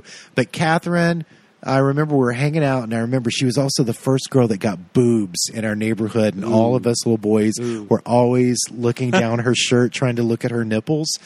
And I remember we were hanging out, we were sitting on top of her dad's car, and she goes, "What are you going to watch on TV tonight?" And I go, "I don't know." Or I said something, and she goes, "You're not going to watch Charlie's Angels?" And I was like, "What's Charlie's Angels?" She explained, and immediately hooked on Farrah Fawcett. You know, I believe Murder in Texas was 1980. Does it say, or 79? 81. Okay, 81. See, television. This was after every one of her three features flopped. Somebody Killed Her Husband with Jeff Bridges in 79, which has still not been released, which, you know, Farrah Fawcett, okay, I'll get back to it. Then Sunburn in 1980, and then Saturn in 81. So this was kind of a downgrade for her. Because the other thing that's interesting about this movie, she plays tennis, which I love when they make Farrah athletic, because she is athletic. Yeah. And she has a ponytail. You could tell she did not want to do the hair. So her hair's in a ponytail, and she smokes cigarettes the whole movie. But something happens to her, and then Sam Elliott carries on with Catherine Ross, and then Catherine Ross starts figuring things out, and it becomes this guy. Maybe he killed him, maybe he fakes his death, and then she shows up. It's freaky and spooky, and it's very, very good. Is Roadhouse one of them? Roadhouse. Yeah. Is Okay, also so in we're top 3 4. for You have 4. one more. Yeah. What's the year of the last one? 2017. Oh, that's weird. Oh, Jesus. Yeah. I don't Okay. even know what. What did he do after? Yeah. I mean, A Star Is Born was 2018. 2017 is. Cowboy movie. I Western. don't know if it's a cow. I mean, is it? It just seems like he only did westerns. All right, what is it? Yeah, Catherine Ross is in it. Oh, It's called The Hero. what? Here, I've never heard of this Never. movie. Yeah, Who? Nick Offerman. Oh. Laura Prepon, Kristen Ritter. Oh, wow. Catherine Ross. That's one of the Okay. top 4 Ali Wong. movies? Yeah, it's I've directed never even heard of it. by Brett Haley. I don't know That's why strange. it's in his top 4 most known for. That should be removed. That's very immediately. interesting. Yeah, IMDb sometimes is a little cuckoo. The algorithm With is the top You know, four. now they get it to where, hey, we need everyone in the cast to go and write a positive review on Amazon. Right, Could you yeah. please- Oh, and my it's like, God. okay, guys, stop giving your movie good reviews when it's a piece of shit. Yeah, Okay. yeah. Maybe it's because there's a lot of people in it. He also did. Cameron Esposito. He did an early TV movie called Aspen, which is has a really good cast: Michelle Phillips, Jessica Harper. It's not that good because it's if you go back and look at like even there was a Harold Robbins one with Leslie Ann Warren called like 79 Park Avenue. It wasn't until they got into like Hollywood Wives, Sure. where they or where they really amped up the fun, sex, crazy. So some of the earlier TV miniseries events, even though it may involve like someone was raped and they thought she was dead, but she survived and now she's, come back. They're not as salacious or fun yet. So they can be somewhat boring, but he's not. I can't think of I know I'm missing stuff. Yeah, just start from 78 and start. Is that the just cover that you have? gorgeous? Yeah, I love that. I just think that's such a beautiful good cover. Yeah. Yeah. And you notice how her hair has grown out. It is So it's longer, like- right? Yeah. And he's got his regular dark hair. Oh, we did read that it was shot in early 75 and kind of held. So they held for a probably got while. those stills in like 77 Yeah. around when they Yeah. released the movie. Yeah. So interesting. Love Connie, thank you so much Yeah, for this coming. was so much fun. So we always go to Akbar for happy hour. We always see on the big wall your monthly show there. Yeah, you talked about your Sunday show. You talked about your Sunday show. You do that every month. Yes, last Sunday of every month. I love that they printed out album size, because that takes a lot. You'd have to go to Kinko's and get a special, that would have cost money. And I'm like, oh, how fancy. This month I'm doing I don't know when this is going to air, but I'm just going to wrap all 4 Olivia Newton-John movies into one because she was my original So it's going to be Grease, Xanadu, and Come on, homosexuals. What's the third? Well, He there's said 4. 4. I'll give you the year. So, Travolta. Yeah. It's 83. two of a kind. Should have been called Twist of Fate. Twist of that Fate, was the 'cause song. that's what the song and the is, movie yep. is more about a twist of fate because they get to relive Twist of their Fate's lives. a movie that you can't find streaming anymore. Oh, really? Because I feel like all of my friends and I searched it to watch it last month. Two and of a Kind, It you is mean? not. Two of a Kind, yeah, it yeah. is Weird. not available for a digital rental. Well, it is Lame. on DVD because I Yes. did buy a hard copy.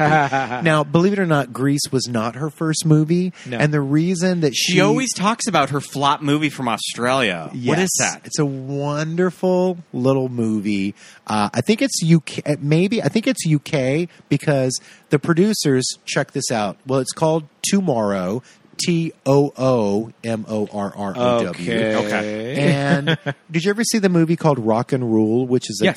Okay. Yeah, we were animated? Just, Yeah. we were just Oh. talking about that. How wonderful. On Keep It Weird. To me, Yep. it is like an early version of that movie because it's about these sci-fi aliens who are Okay. searching for the perfect sound because they compose music, and of course it sounds like aliens. It's all techno and it's weird and steely and abrasive. And then all of a sudden, oh my God, I'll start getting emotional if I start talking about her.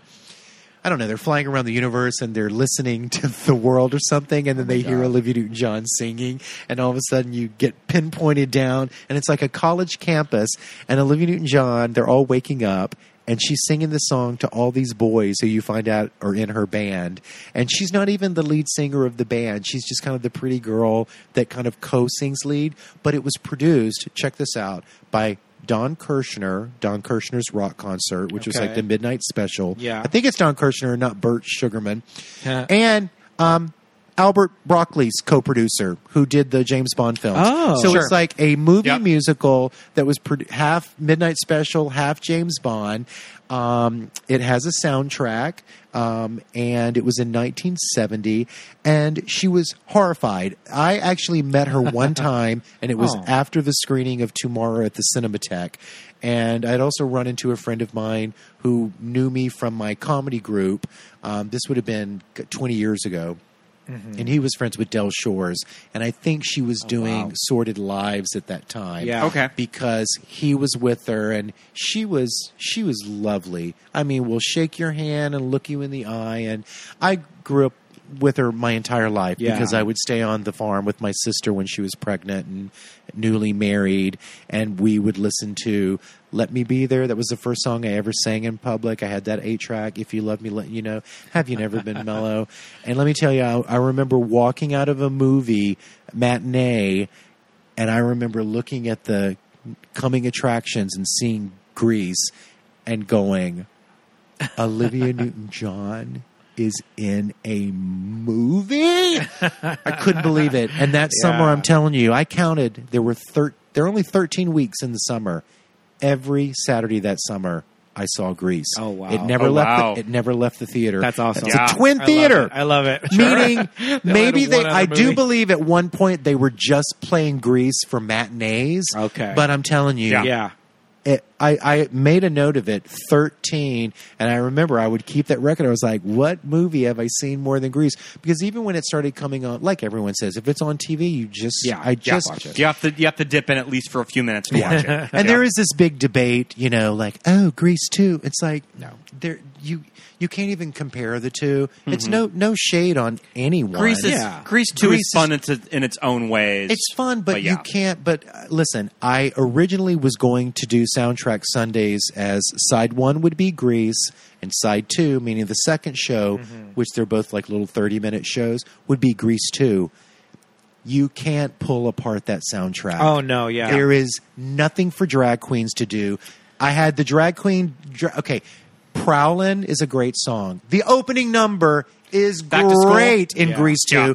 Back to School. It's not as good as... Because let me tell you, Grease by Frankie Valli... It was written by Barry Gibb. Sorry, Grease 2. All of the songs in Grease 2 were written by the guys that did Grease, the musical, the Broadway musical. The reason Grease is far superior and will always be superior than Grease 2, even though it didn't critically get any better reviews than Grease 2 got, but it's because John Farrar, Olivia Newton-John's songwriter, wrote "You're the One That I Want" and wrote "Hopelessly Devoted to You." It's those Olivia Newton-John vocals and the Barry Gibb again. Frankie Valli. You could have.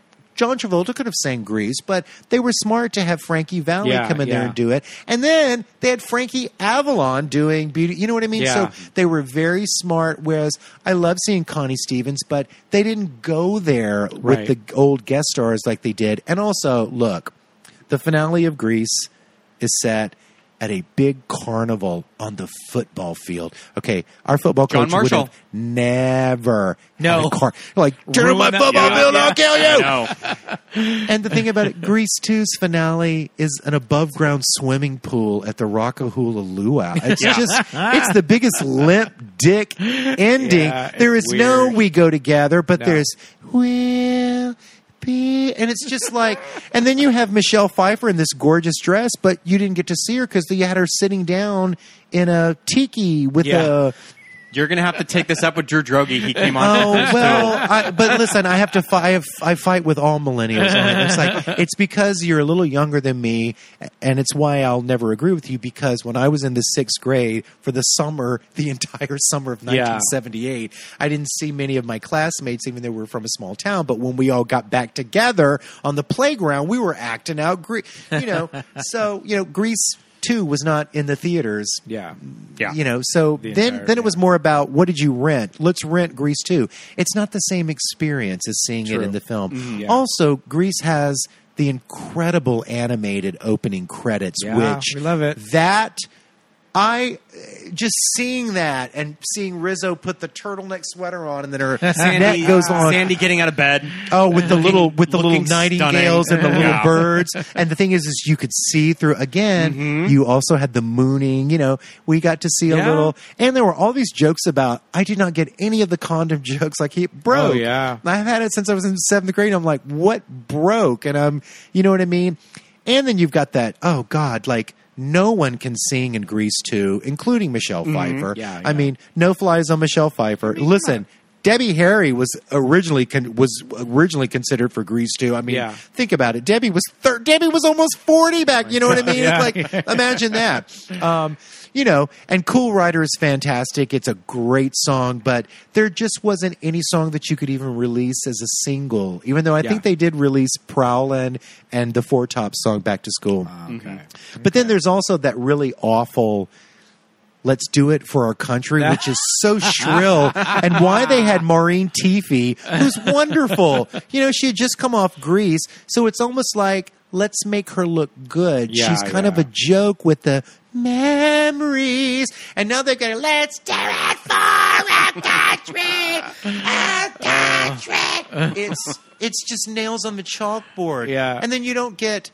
The Pink Ladies aren't even fleshed out like poor Rhonda. She just has a couple of nose jokes. And that's it. It's like the thing that I loved about the original Pink Ladies is you got them all, and you kind of, if you didn't get who they all were in Summer Nights, by the time we're at Look at Me, I'm Sandra Dee, you know, Jan's the fat one who's going to eat, because I love everything is like, even like, I love the scene where it's like, well, we're seniors now. That's well, here we are again. Yeah, but this time we're seniors and we're going to rule the school. And then Marty, you know, Dinah Manoff, who is the lover, which I love. I loved Grease Live, by the way, and I love that they cast Keke Palmer, you know, as Marty, because Marty's the one that had You forgot about that. Yes, Palmer. Yes, Marty and she had they gave her back her song, and she had. Remember, Marty's character had all the soldiers in the Korean War. Korea, you know, don't sweat it, honey. Take one of mine. You're dating a Korean. Ew. But I love the scene when they go, "We're going to rule the school," and then Marty looks over and she goes, "Real class, Jan," and Jan has opened up an Oreo and is eating the filling. And, you know, and then she's got the Twinkies, and then she's like, oh, real class, Jan, Twinkies and wine says right here it is a dessert wine. See, there's also, you can't really quote, there are no good quotes from Grease, too, because the writing is just not as good. It's like, you can't, the story's the same. They can try and make it better by saying it's a feminist version. I'm like, it's just the roles are reversed. I'm sorry. No. We're talking about Lifeguard, and you got me off. So what is the fourth Olivia movie? The fourth Olivia movie is Tomorrow. Tomorrow. Okay. So it's Tomorrow in 1970. She was so horrified by the experience. I think they also wanted her to do a nude scene or take her top off, and they said she was crying. And it's like, you don't ask Olivia to show her breasts. That's just wrong. But she was so horrified. You know, the first people that they cast, the original cast for Grease was Henry Winkler and Marie Osmond. Oh, my goodness. So they were going for a brunette. Wow. And it wasn't until... Have you ever seen the Robert Stigwood documentary? Okay, you must see it. He's the gay man. You know, we've seen the Sergeant Alan Carr Pepper. documentary. I've never seen the Alan Carr one. Jeffrey, he's wonderful. Jeffrey Schwartz that does all those great documentaries. Yeah. Automat pictures, I think. Wait, who were you just saying? Yeah, it wasn't until it was Henry Winkler and Marie Osmond, and then Robert Stigwood did a 3-picture deal with John Travolta because they knew he was, you know, for Saturday Night Fever, and then Grease had been floating around, so they were like Paramount, you know, that's where it was all set up, and then the third, I believe, was the Lily Tom, which was again, but I think that could have been Robert Stigwood because he didn't do Urban Cowboy. Okay, but I always like to think, you know. Aside from that weird Lily Tomlin, like the gay guy and the lesbian in the hot tub, it's so strange. But yeah, and I think that was also directed by Randall Kleiser, who directed Grease, Right. possibly. Okay. But you know, Travolta was yes. You know what? Maybe I'm sorry. Maybe I'm wrong. Who directed Moment by Moment? You should look that up before we leave. But it was John that really loved Olivia and wanted her, and she was like, "I'm not about to do it." And what's interesting? She demanded a screen test, and they were like, "You're fantastic." Oh, wow. And the thing is what's funny is after the flop that was Two of a Kind. Yeah. It's interesting. What I love about her is she was like, "Okay, I did that. I'm done." Yeah. And you couldn't get her back in film until like Del Shores was like, "Hey, come do this." And she did other little TV things. Like I think she did a Christmas TV movie one time. So she would do things in here, but there was some reason, whether like maybe they donated $100,000 to a charity. You know what I mean? Like, but I respect her as someone who wouldn't be like, I'm a hit singer. I'm going to run out and do every. And it's like, no. If that's not your thing, it's not fun. Yeah. Same thing with Lifeguard. If it's not your thing and that you want to sell cars, don't sell cars. I'm not going to do it. Just sit out and stay tan. All right. So, listeners, if you're in the LA area, we can head over to Akbar on the last Sunday of the month. We definitely need to come by. I know we haven't done it yet. We've been doing happy hours ever since we moved to East Hollywood. We're so close now. Well, the door is open. My door is open at 7 on Sunday, and really the bar is very quiet at that time. Oh, cool. So do a little Sunday happy hour, or if you guys are up for it, you can start out at the Eagle, right? And you can walk down and maybe run into Hot Dog. Go right to the beer bus, go to Hot Dog, see all the Mario strippers, and then go right to Akbar. Get all turned on. I think all of that good stuff. I think you got to start at Hot Dog because there's a long line. But here's the thing: I think you might. There are hot dogs at Hot Dog, but I think the grilling might be better at the Eagle, and I bet they like to eat more than the skinny people at Hot Dog. That is absolutely true. Although everyone has, I've noticed since I've hosted Hot Dog a couple of times. Man, the men have great legs. I just keep seeing really gorgeous legs on guys. Mario dresses all of the men. He does. He does a great job. So wind up at Akbar, and you can get there at 7. If you get there at 7, I just kind of chill with everyone, and then we usually start the show around 8:15. No one shows up until the last fucking minute. However, I just have this feeling that we might have a really good turnout. But Grace Jones is going to get some of our homosexual audience, but because she's doing the bowl that night. Sure. Wow. But Olivia's going to be great. And then in October, I'll do I think I'm going to do like the best of horror. Cool. And do like that. And then I'm kind of got a bug to do a solo version of the Showgirls soundtrack with me as Nomi Malone. And I'm just going to act out the whole movie from hitchhiking to playing the silver dollars to chill with the guy at the switch. Are you going to do the Prince song at the Cheetah? See, that's the thing. Is that I can go back and I can add in any song I want to. Like for Olivia Newton-John, I specifically chose her version of You Made Me Love You from Xanadu, which you only hear when Gene Kelly is talking over it in the movie before we go into Whenever You're Away From Me. Because there were 4 songs from the Xanadu soundtrack that did not make the album, but they are the B-sides to the 4 singles. Did you know that? No. Magic, the single Magic is backed with that song, Fool, wherever you go, you're a mood. I don't know the words. And then, she's a rock star, and then she turns, I'm sure I should pass along, lay down. She's country, so that's on that. I'm Alive is backed with Drum Dreams, which Drum Dreams is that insane drum. Bum, bum, ba-da-na, ho, Xanadu. That's on there. Whenever you're, You Made Me Love You, I believe is the flip side to either Xanadu or Suddenly with Cliff Richard. And then there's one more. Maybe there's one other song that didn't make the cut, but yeah, I'm fascinated. Xanadu should have been a double album. There is something called the Mount Olympus version of Xanadu, which also has some demos of the ELO. I mean, ELO has that on one of their best of, is that they have a demo of Xanadu. I love their version of Xanadu is so sweet. Yeah. Do you know what's sad is when I promote, I try to use the soundtrack songs. You can't. They're not streaming. So I know that now that she's died, they are going to rape that catalog for every penny. And they did a great version of Physical 40th anniversary, you know, so here's to her. You know, back in the 70s, she was releasing. They made you release 2 albums a year. Oh yeah, so she's got an amazing, very prolific, and they really should re-release and remaster all her stuff. There is a Japanese box set from 10 years ago that did it, but they need to do it with all the the extended versions of the 80s stuff. Yeah, it'd be great. Absolutely.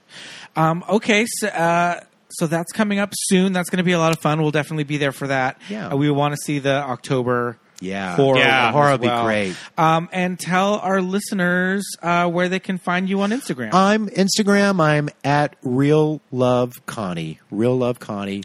And I'm really mostly on Instagram. This was a lot Connie, of fun. Thank you so much. I had a blast. Is it midnight yet? I know, right? The last time I did a podcast, it was 9 hours later. I kid you not. And I have a feeling we could go off. I mean, and talk. we could probably keep talking. I mean, about this for I am sitting on the couch time. next to the Bend and Snap works every time. Well, you know, hey, if anybody out there is cinema history right there. If you're doing Romanticon, if they ever do I don't know what could get a booth. What do romantic comedies? What is legal? Yeah. You know, why aren't we doing like John Hughes-a-con or where it's comedies? Because I really want to sign. I have got so many old headshots still right there in a headshot in my kitchen. Works every time. Yep. $5. Here, it's free. So, any like quick stories of what that scene was? Was it like? Oh yeah, what was that scene like to shoot? I have great stories. Well, okay. The first thing is when I showed up on set, I had driven my 280ZX and it was out in like Monroeville or someplace. Yeah. And as I pulled into the where the actors were supposed to go. And I remember this was back in the day before maps. For listeners, we're talking about Legally Blonde. Legally Blonde, yes. And this was 2001 where you still had to get a map, the Thomas Guide, and figure out where you were going.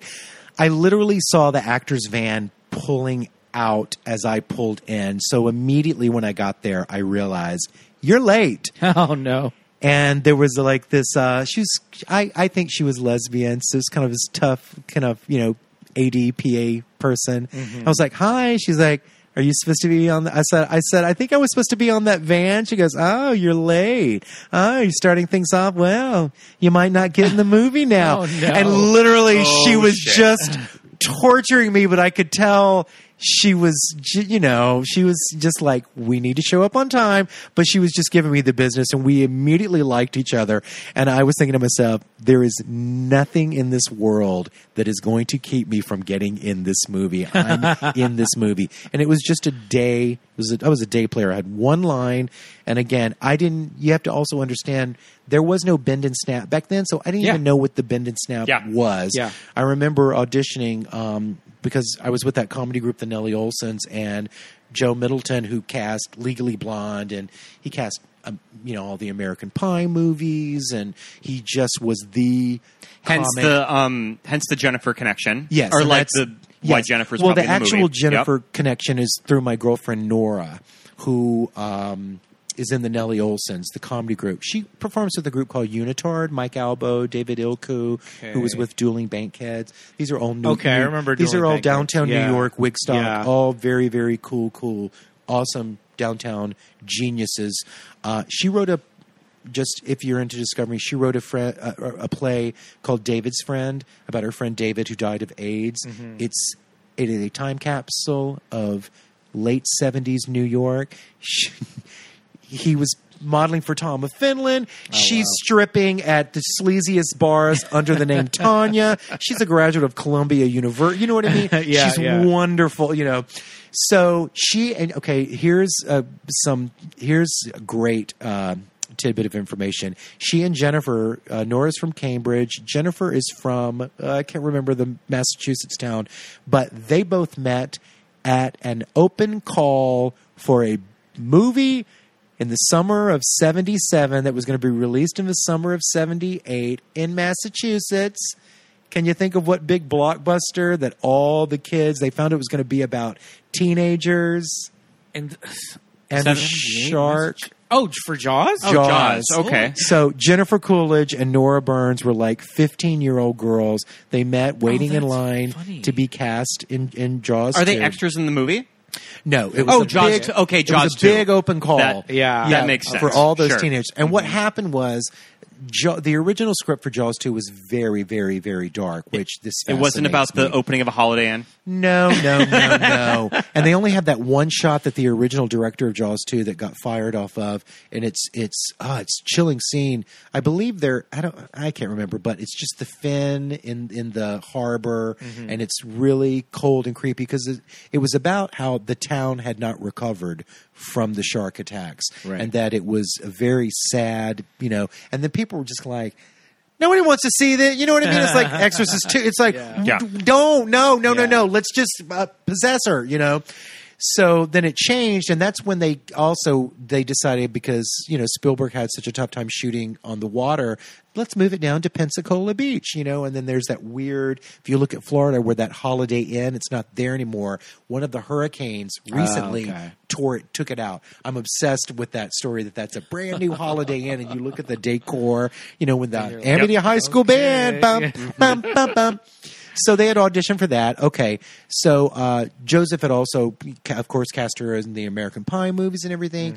And he would regularly come and see her shows. And he, Nora, and Jennifer were peas in a pod. Okay. So it was literally one of those things. It's like, hey, John, there's this movie you're doing, Legally Blonde, Reese Witherspoon. Listen, you just come in and be the big old queen that you are, and you have got the part. And I was like, okay, no problem. I can do that. Taught my spinning class at Crunch, put on some, I remember I had my slides that I had got on Melrose Place, had this little sleeveless, I was in skin tight pants and my long hair, and I remember going in and, oh my God, the bend and snap works every time. Bend and snap. And I remember just going down and up and snap. And I was just trying, he was just like, be a big queen, Yeah. So it was that easy. I got that. And then I showed up on the set. When I finally got to the set, everything was cool.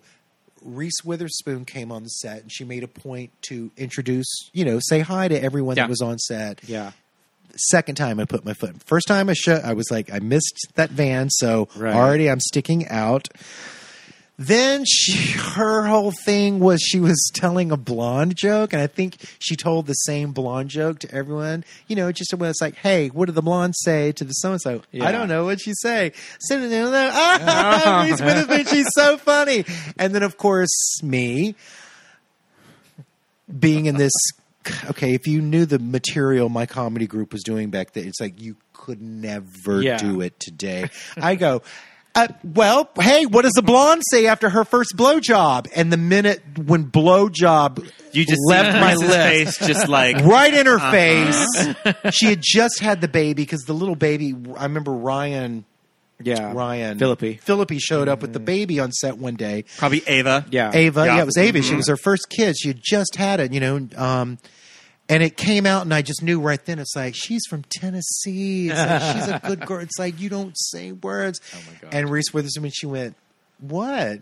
Like she didn't even want to hear. And I said, I love you. And then made a look like I had a mouthful of cum, and then I said, I love you, and then swallowed.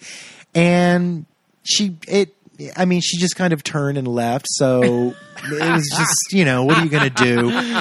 Luckily, Jennifer was there, and it was funny because Jennifer's Jennifer, and I just remember the hair woman was always kind of chasing her around, and Jennifer would drop a bag of chips that she was eating, and then she'd go into this room, and then some makeup would be, who left these fucking chips? We need to keep the set clean, and we're all just like just loving every minute of it, and Tony Basil actually set that scene. Oh, okay. Mickey, did she Mickey, you're so fine. Did she block it? She blocked it. Okay. So I don't know if she choreographed it. I mean, yeah, she did. She did choreograph it because I remember for the anniversary, we were all interviewed in, I believe it was Newsweek or Time Out New York or one of those magazines, and they talked all about this scene, which was kind of fun.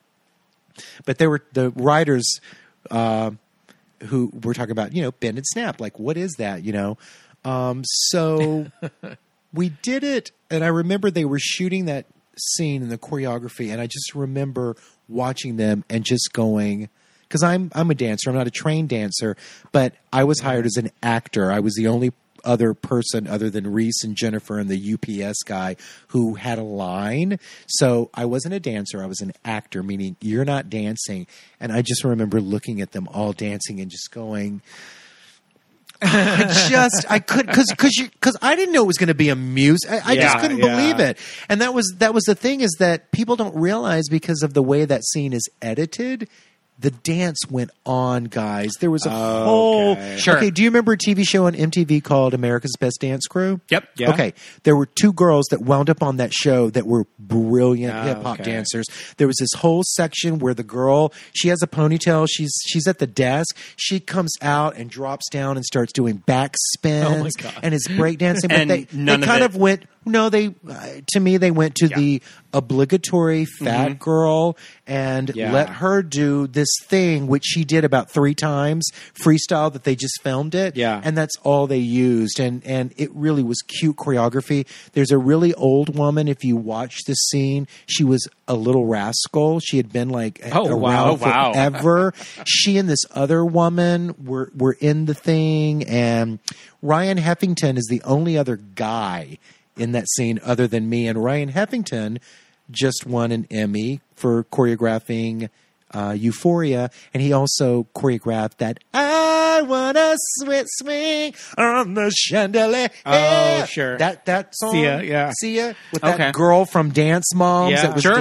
He choreographed. So he went on. Oh, he did that. Okay, yes, that's a big one. Yeah. So if you're going back and you're looking at all these dancers, they all went on to do really great stuff. One still works for Tony Basil.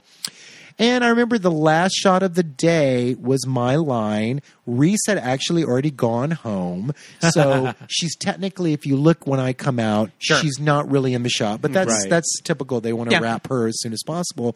But I luckily, like I said, I came in there and I said, there is nothing any of you are going to do that is going to keep me from getting I'm going in this to movie. nail the shit out of this line. Nail it. And you cannot cut it now. They had to do, there was one cross where... there is a weird cut where if you're watching the scene with Jennifer and Reese and the UPS guy comes in, if you look in the background, you can see some... I'm obsessed with continuity shots, like hair continuity. Same. And this is a continuity fail. I pop in and out because there was one time where the director, who I think was also found by Steven Spielberg, because he was a young Robert Lukatic. It was his first film, and he only did like 1 or 2, like Went a Date with Tad Hamilton, and I never heard from him again. But he started really liking me and thinking I was funny and wanting more gay hairdresser stuff, you know? So I was in the background and you see me really going crazy on this girl's hair. And I've just got a comb. And then sometimes when you see Reese Witherspoon, I'm behind there. And then it cuts to Jennifer. It cuts back to Reese and I'm not there. The girl is just sitting there. And then it cuts back to me and I'm literally going, yeah. And then as she's getting up to demonstrate the bend and snap, that's when I make my cross. And I remember the first time I made that cross, the sound guy stopped. Was like, cut. He's like, he's walking way too hard because I had made noise with my heels. So then I had to walk down. That was my other thing. I was like, I'm going to walk so quietly to not get cut out of this movie. But I wound up at the end of that day, they gave me another contract that was for a 3-day contract, which means you went from a day player to a 3-day player, and then at the end of that, I got a week contract. So they actually kept me there for that whole shoot. After they finished doing that big salon scene, there were other scenes in the salon. And I actually have one more scene where you just see my hands and a comb combing the back of Holland Taylor's hair when she whips around. And Jennifer Coolidge used to imitate this line, and we would crack up on set. Holland turns around because Jennifer and Reese are crying or something, and Reese is like, I don't know, what am I going to do about my boyfriend? And then Holland Taylor whips around and she goes, if you're going to let some lousy creep spoil, then you're not half the girl I thought you were. It's some line like that. And then I remember after we did a couple of after we did a couple of takes, Jennifer just kept going, if you're gonna let some love, because Jennifer is so funny doing her own take on impressions. Like there was one time we were all at it was like a Denny's in Santa Monica or something. It was after a show we did at Highways or something. And I remember Jennifer had come out and we were all going to eat. So it would have been, kind of this New York contingent. Because, Jennifer and Nora, my friend, also worked at this high-end restaurant with Sandra Bullock. And they've got all these Sandy Bullock. She's talked about that on Conan before. Well, it's more fun when she's not on TV. Sure. She and Nora really let it loose on it. But I remember we were at this table and we were talking about Renee Zellweger. And of course, Renee had that kind of weird scrunched up face and everything. Yeah. And we were just, we weren't being mean. We were just talking about people like gays and their fag hag goddesses too. And I remember I go, what is it? It's like, or we're talking about lip implants or collagen or something. And Jennifer goes, and I never got this until years later. She goes, they look like squid. They look like squid. And I thought, the lips themselves look like calamari? And no, she meant the lips look like the lips on a squid. And if you look at a cartoon of a squid, the squid just has like a little circle with a line drawn through it, and those are the lips. And it's true, squid. But then I said, well, like Renee said, where it's like, what does she look like? And Jennifer goes, she looks like this. And Jennifer threw her head down, and she did something to where she bit her upper lip. And she looked like Predator from the movie Predator, but it was Renee Zellweger. And it was I just remember thinking, God, it was like Large Marge. How did you contort your face into that shape? That was so funny. Oh my God. So yeah, she was a scream. And I remember Jennifer, every day I would show up on set, she would just look at me. She would go, oh my God, wow, you're amazing. Yeah, you have worked this one line. She would literally go, I've never seen somebody work one line like you. And I really thought that I was being blessed. I was like, I've got it made. This is going to be good for me. I'm like, I worked it. And, unfortunately or fortunately, I didn't really get any other feature films until a few years later. I did Nick and Nora, which Joseph Middleton also cast. But, okay. So for as little as I have worked, I have had really, really fun, great experiences. Because it's like, who's going to come on. I literally felt like after the Bend and Snap that I was going to be I'll have what she's having woman. I literally, that's why I always just think, come on, that's a great line. Mm-hmm. And can I tell you, I know we've gone on too long. Oh. But years later, I love that. Years later, actually in 2017, so this would have been 15 years after Legally Blonde. Yeah. I was doing my show, Love Connie 2 Electric Boogaloo, where Connie winds up in a Turkish prison for dancing sluts or Vanity 6 type girl groups, because that's what happened. We had to put on a show for, I don't know, the Sultan of Brunei, and then I did a Shakira. But after the show, we were upstairs at the Casita del Campo, and we were posing for pictures, and this woman she was lovely, but I could tell she had probably had a few margaritas, and she just kept wandering into the shots, and she was putting her arms around me and loving me. And I finally looked at her, and she goes, I just want you to know, when you came out on stage tonight and you started doing your thing, I just said to my friends, I said, that's me. That's me. And that's a big compliment to me, because I don't change my body to transform into a drag queen or a real woman, but I am real girl drag, meaning I do real girl makeup. Yeah. I don't change my eyebrows aren't on my forehead. They're my eyebrows. Yeah. And that's mostly just my take of the big fuck you to everyone growing up who says to any little sissy boy who's maybe trying not to be a sissy boy, you're a girl. Because it's off-putting and now we're in a totally different mind frame of what that means to call someone a girl or to misgender or gender them. But when women come up and like, I'm you, I'm going, yes, because mine is just the fucked up saying, no, you said I look like a girl, so I don't need to tuck. I don't have to shave. You said I look like a girl. I have a hairy well, no, you said it. So that's why. Yeah. And aesthetically, I like the look of it. But she kept saying, I'm you, I'm you. And then I went home, saw that she had tagged me in some photos. That woman was the writer of Legally Blonde, Krista Smith. Oh, sure. Yeah, Kirsten Smith. And I wrote her and I said, it's me, Maurice, the Bend and Snap guy from Legally. And she goes, oh, my God. And I said, did you have any idea? She goes, I had no idea. She goes, we totally came to your show. Oh, wow. So, it's very strange, the business and how it all comes around. But, yeah.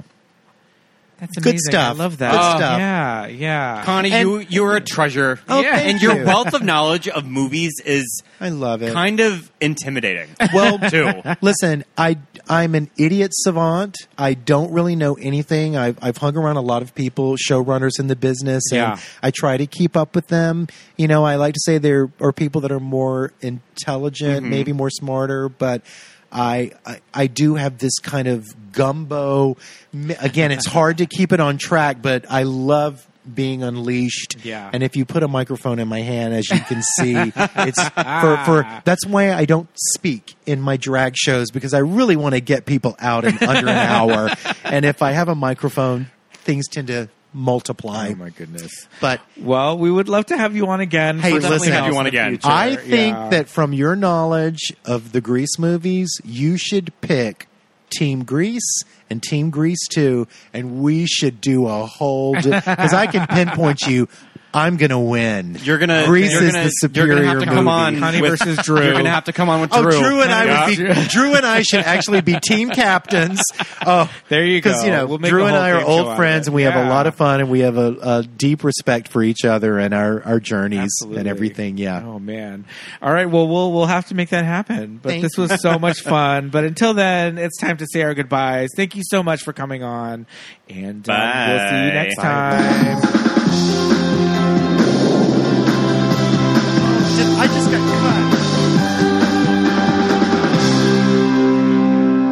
cut. And thank you so much for listening, everybody. Thanks so much. Yes, indeed. Oh my gosh. Wait. Did I turn that lower? Oh, I turned that too low. Let's redo this. Oh. Yeah, that's why.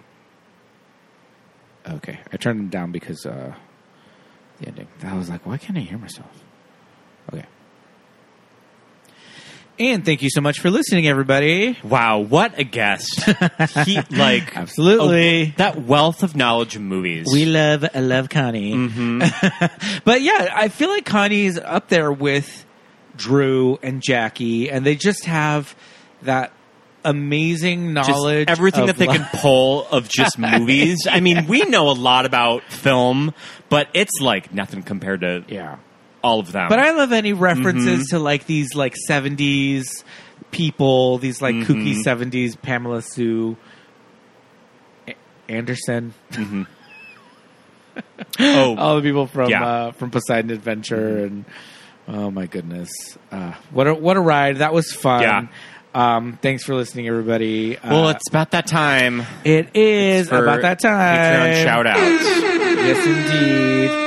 We would like to say a great big thank you to all of our patrons, including Flemish Giant, Jackson, Millie, Darcy, Ted, Benny, Jermel, Melanie, Christopher, Susan, JJ, Shelby, Michael, Charlie, Muffy, Paul, Jamie, Drew, Genevieve, Dawn, Joshua, Emma, Melly, Aaron, Melinda and Jim, Jessica, Nick, Shannon, Christine, and Rufino. Thank you so much for being patrons, you guys. Head over to patreon.com/movies that made us gay to check out all of the supplemental content. Yeah, we post photos there. I post the episodes when they're up early. Yes, if they are done early. If we have an episode finished early, then it will definitely get posted on Patreon before its Friday release date. Coming up in the next month, kind of going into October, we are doing episodes early, so I will get them up on Patreon pretty much as soon as I'm finished editing them. Yes. They'll be there for patrons. So keep a lookout for that, patrons. And there's also the monthly newsletter. There are the Watch with us commentary tracks, all that fun stuff that you can get on patreon.com/movies that made us gay. All of your donations go directly into keeping this podcast up and running. Yeah. And on the airwaves that are non-existent. Because it's on the internet. But, head over to do that. It's really fun. You can go ahead and write us a review in iTunes or Spotify. We would love to hear it. Absolutely. If you are an Apple Podcast listener or if you're a Spotify listener, you can write a review. Or you can give us a 5-star rating. We would love if you did either of those things. And if you did write a review, we'll go ahead and read it on an upcoming episode. We'd also like for you to subscribe, and you can follow us on social medias. We are at Movies That Made Us Gay on Instagram and Facebook. And on Twitter at MTMUGPod. Yes, indeed. You can follow our personals if you would like. My name is Pete. I am at Peter Lasagna on Instagram and Twitter. And I'm Scott Youngballer on Instagram, and follow my letterbox. All right. Well, thank you so much. This was another fun episode. We will see you next week, everybody. Bye. Bye.